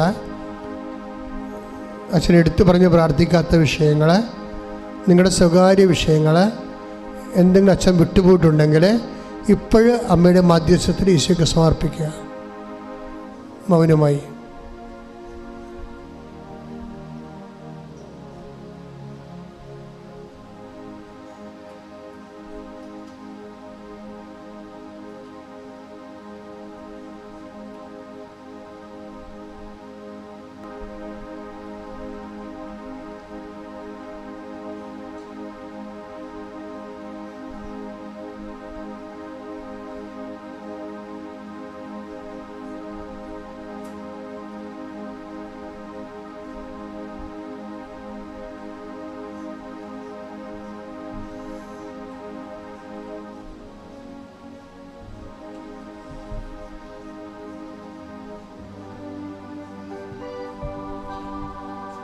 മുട്ടുന്ന ആശീർവാദം സ്വീകരിക്കുക. ഒരിക്കൽ കൂടി മരിയൻ ഉടമ്പടിയിൽ സമർപ്പിച്ചിരിക്കുന്ന എല്ലാ വിഷയങ്ങളും ദൈവമാതാവിൻ്റെ മധ്യസ്ഥയിൽ ദിവ്യകാരുണ്യ സന്നിധിയിൽ സമർപ്പിച്ച് ഒരു നിമിഷം നമുക്ക് മൗനമായിട്ട് പ്രാർത്ഥിക്കാം. സ്നേഹത്താൽ പ്രവർത്തന നിരതമാകുന്ന വിശ്വാസത്താൽ ഈ ആരാധനയിലൂടെ ഞങ്ങളെ ഓരോരുത്തരെയും പ്രത്യേകമായിട്ട് ഞങ്ങളുടെ അവിശ്വാസം പരിഹരിച്ച് അഭിഷേകം ചെയ്യണമേ എന്ന് പ്രാർത്ഥിച്ചുകൊണ്ട് ശിരസ് നമിച്ച് നമുക്ക് ദിവ്യകാരുണ്യനാഥൻ്റെ ആശീർവാദം സ്വീകരിക്കാം.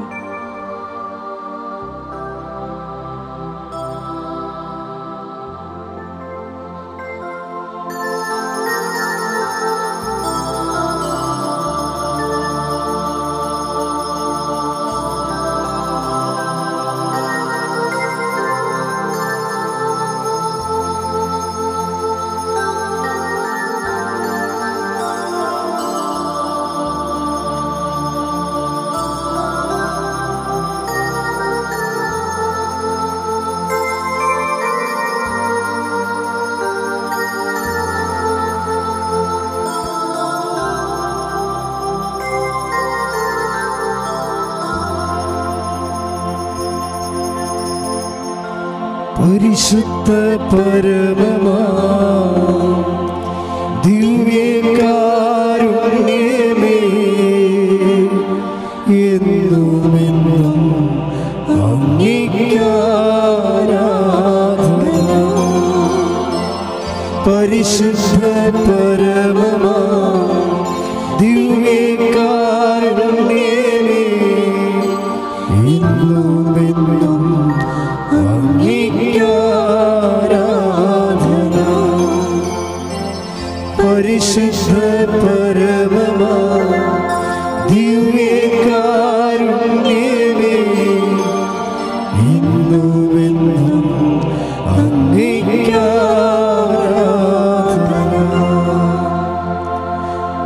ആവേ ആവേ ആവേ മരിയ. ആവേ ആവേ ആവേ മരിയ.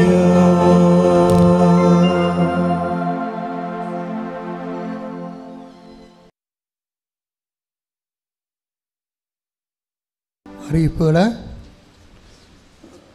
അമ്മയ്ക്കൊരു ഭവനം, എൻ്റെ സ്വന്തം പ്രാർത്ഥനാ മുറി, തീർത്ഥാടകർക്കുള്ള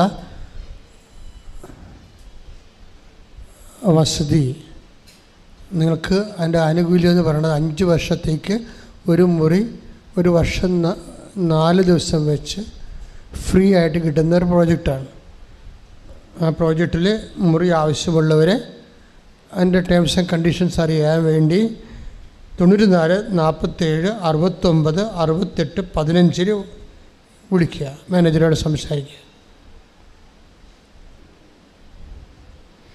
അച്ഛനെ കാണാൻ ആഗ്രഹിക്കുന്നവരെ രാവിലെ തന്നെ വരാൻ വേണ്ടി പ്രത്യേകം ശ്രദ്ധിക്കുക. കാരണം 2 ബാച്ചാണ് ഇവിടെ വരണത്. ഒന്ന് 11 മണിക്ക് സ്റ്റാൻഡ് ബൈ ആകും. അത് നേരത്തെ ഉടമ്പടി എടുത്ത് ചീട്ടെല്ലാം വാങ്ങിച്ചു പോയിട്ടുള്ളവരാണ്. 2ാമത്തെ ബാച്ച് അച്ഛൻ കാണുന്നത് 2 മണിക്കാണ്. ആ 2 മണിക്കുള്ളിൽ ചീട്ട് കിട്ടണം. അപ്പോൾ ഉച്ച കഴിഞ്ഞ് ഉടമ്പടി എടുത്തിട്ട് ചീട്ട് കിട്ടാത്ത സാധ്യതയില്ല. അതുകൊണ്ട് എനിക്ക് തോന്നുന്നത് 2 മണിക്കുള്ള ചീട്ട് കിട്ടണമെന്നുണ്ടെങ്കിൽ ഉടമ്പടി എടുക്കാത്തവരാണെങ്കിൽ അവർ ആദ്യത്തെ ഉടമ്പടി 7 മണിക്ക് കയറുന്നതായിരിക്കും അവർക്ക് സേഫ്. പിന്നെ നിങ്ങളുടെ ബന്ധപ്പെട്ട എമർജൻസി വിഷയം കാണിക്കുന്ന രേഖകൾ കയ്യിൽ, ഉടമ്പടി എടുത്താലും സീനിയോറിറ്റി ആണെങ്കിലും നിങ്ങൾ പറയുന്ന വിഷയങ്ങളുടെ രേഖകൾ കയ്യിലുണ്ടാവണം.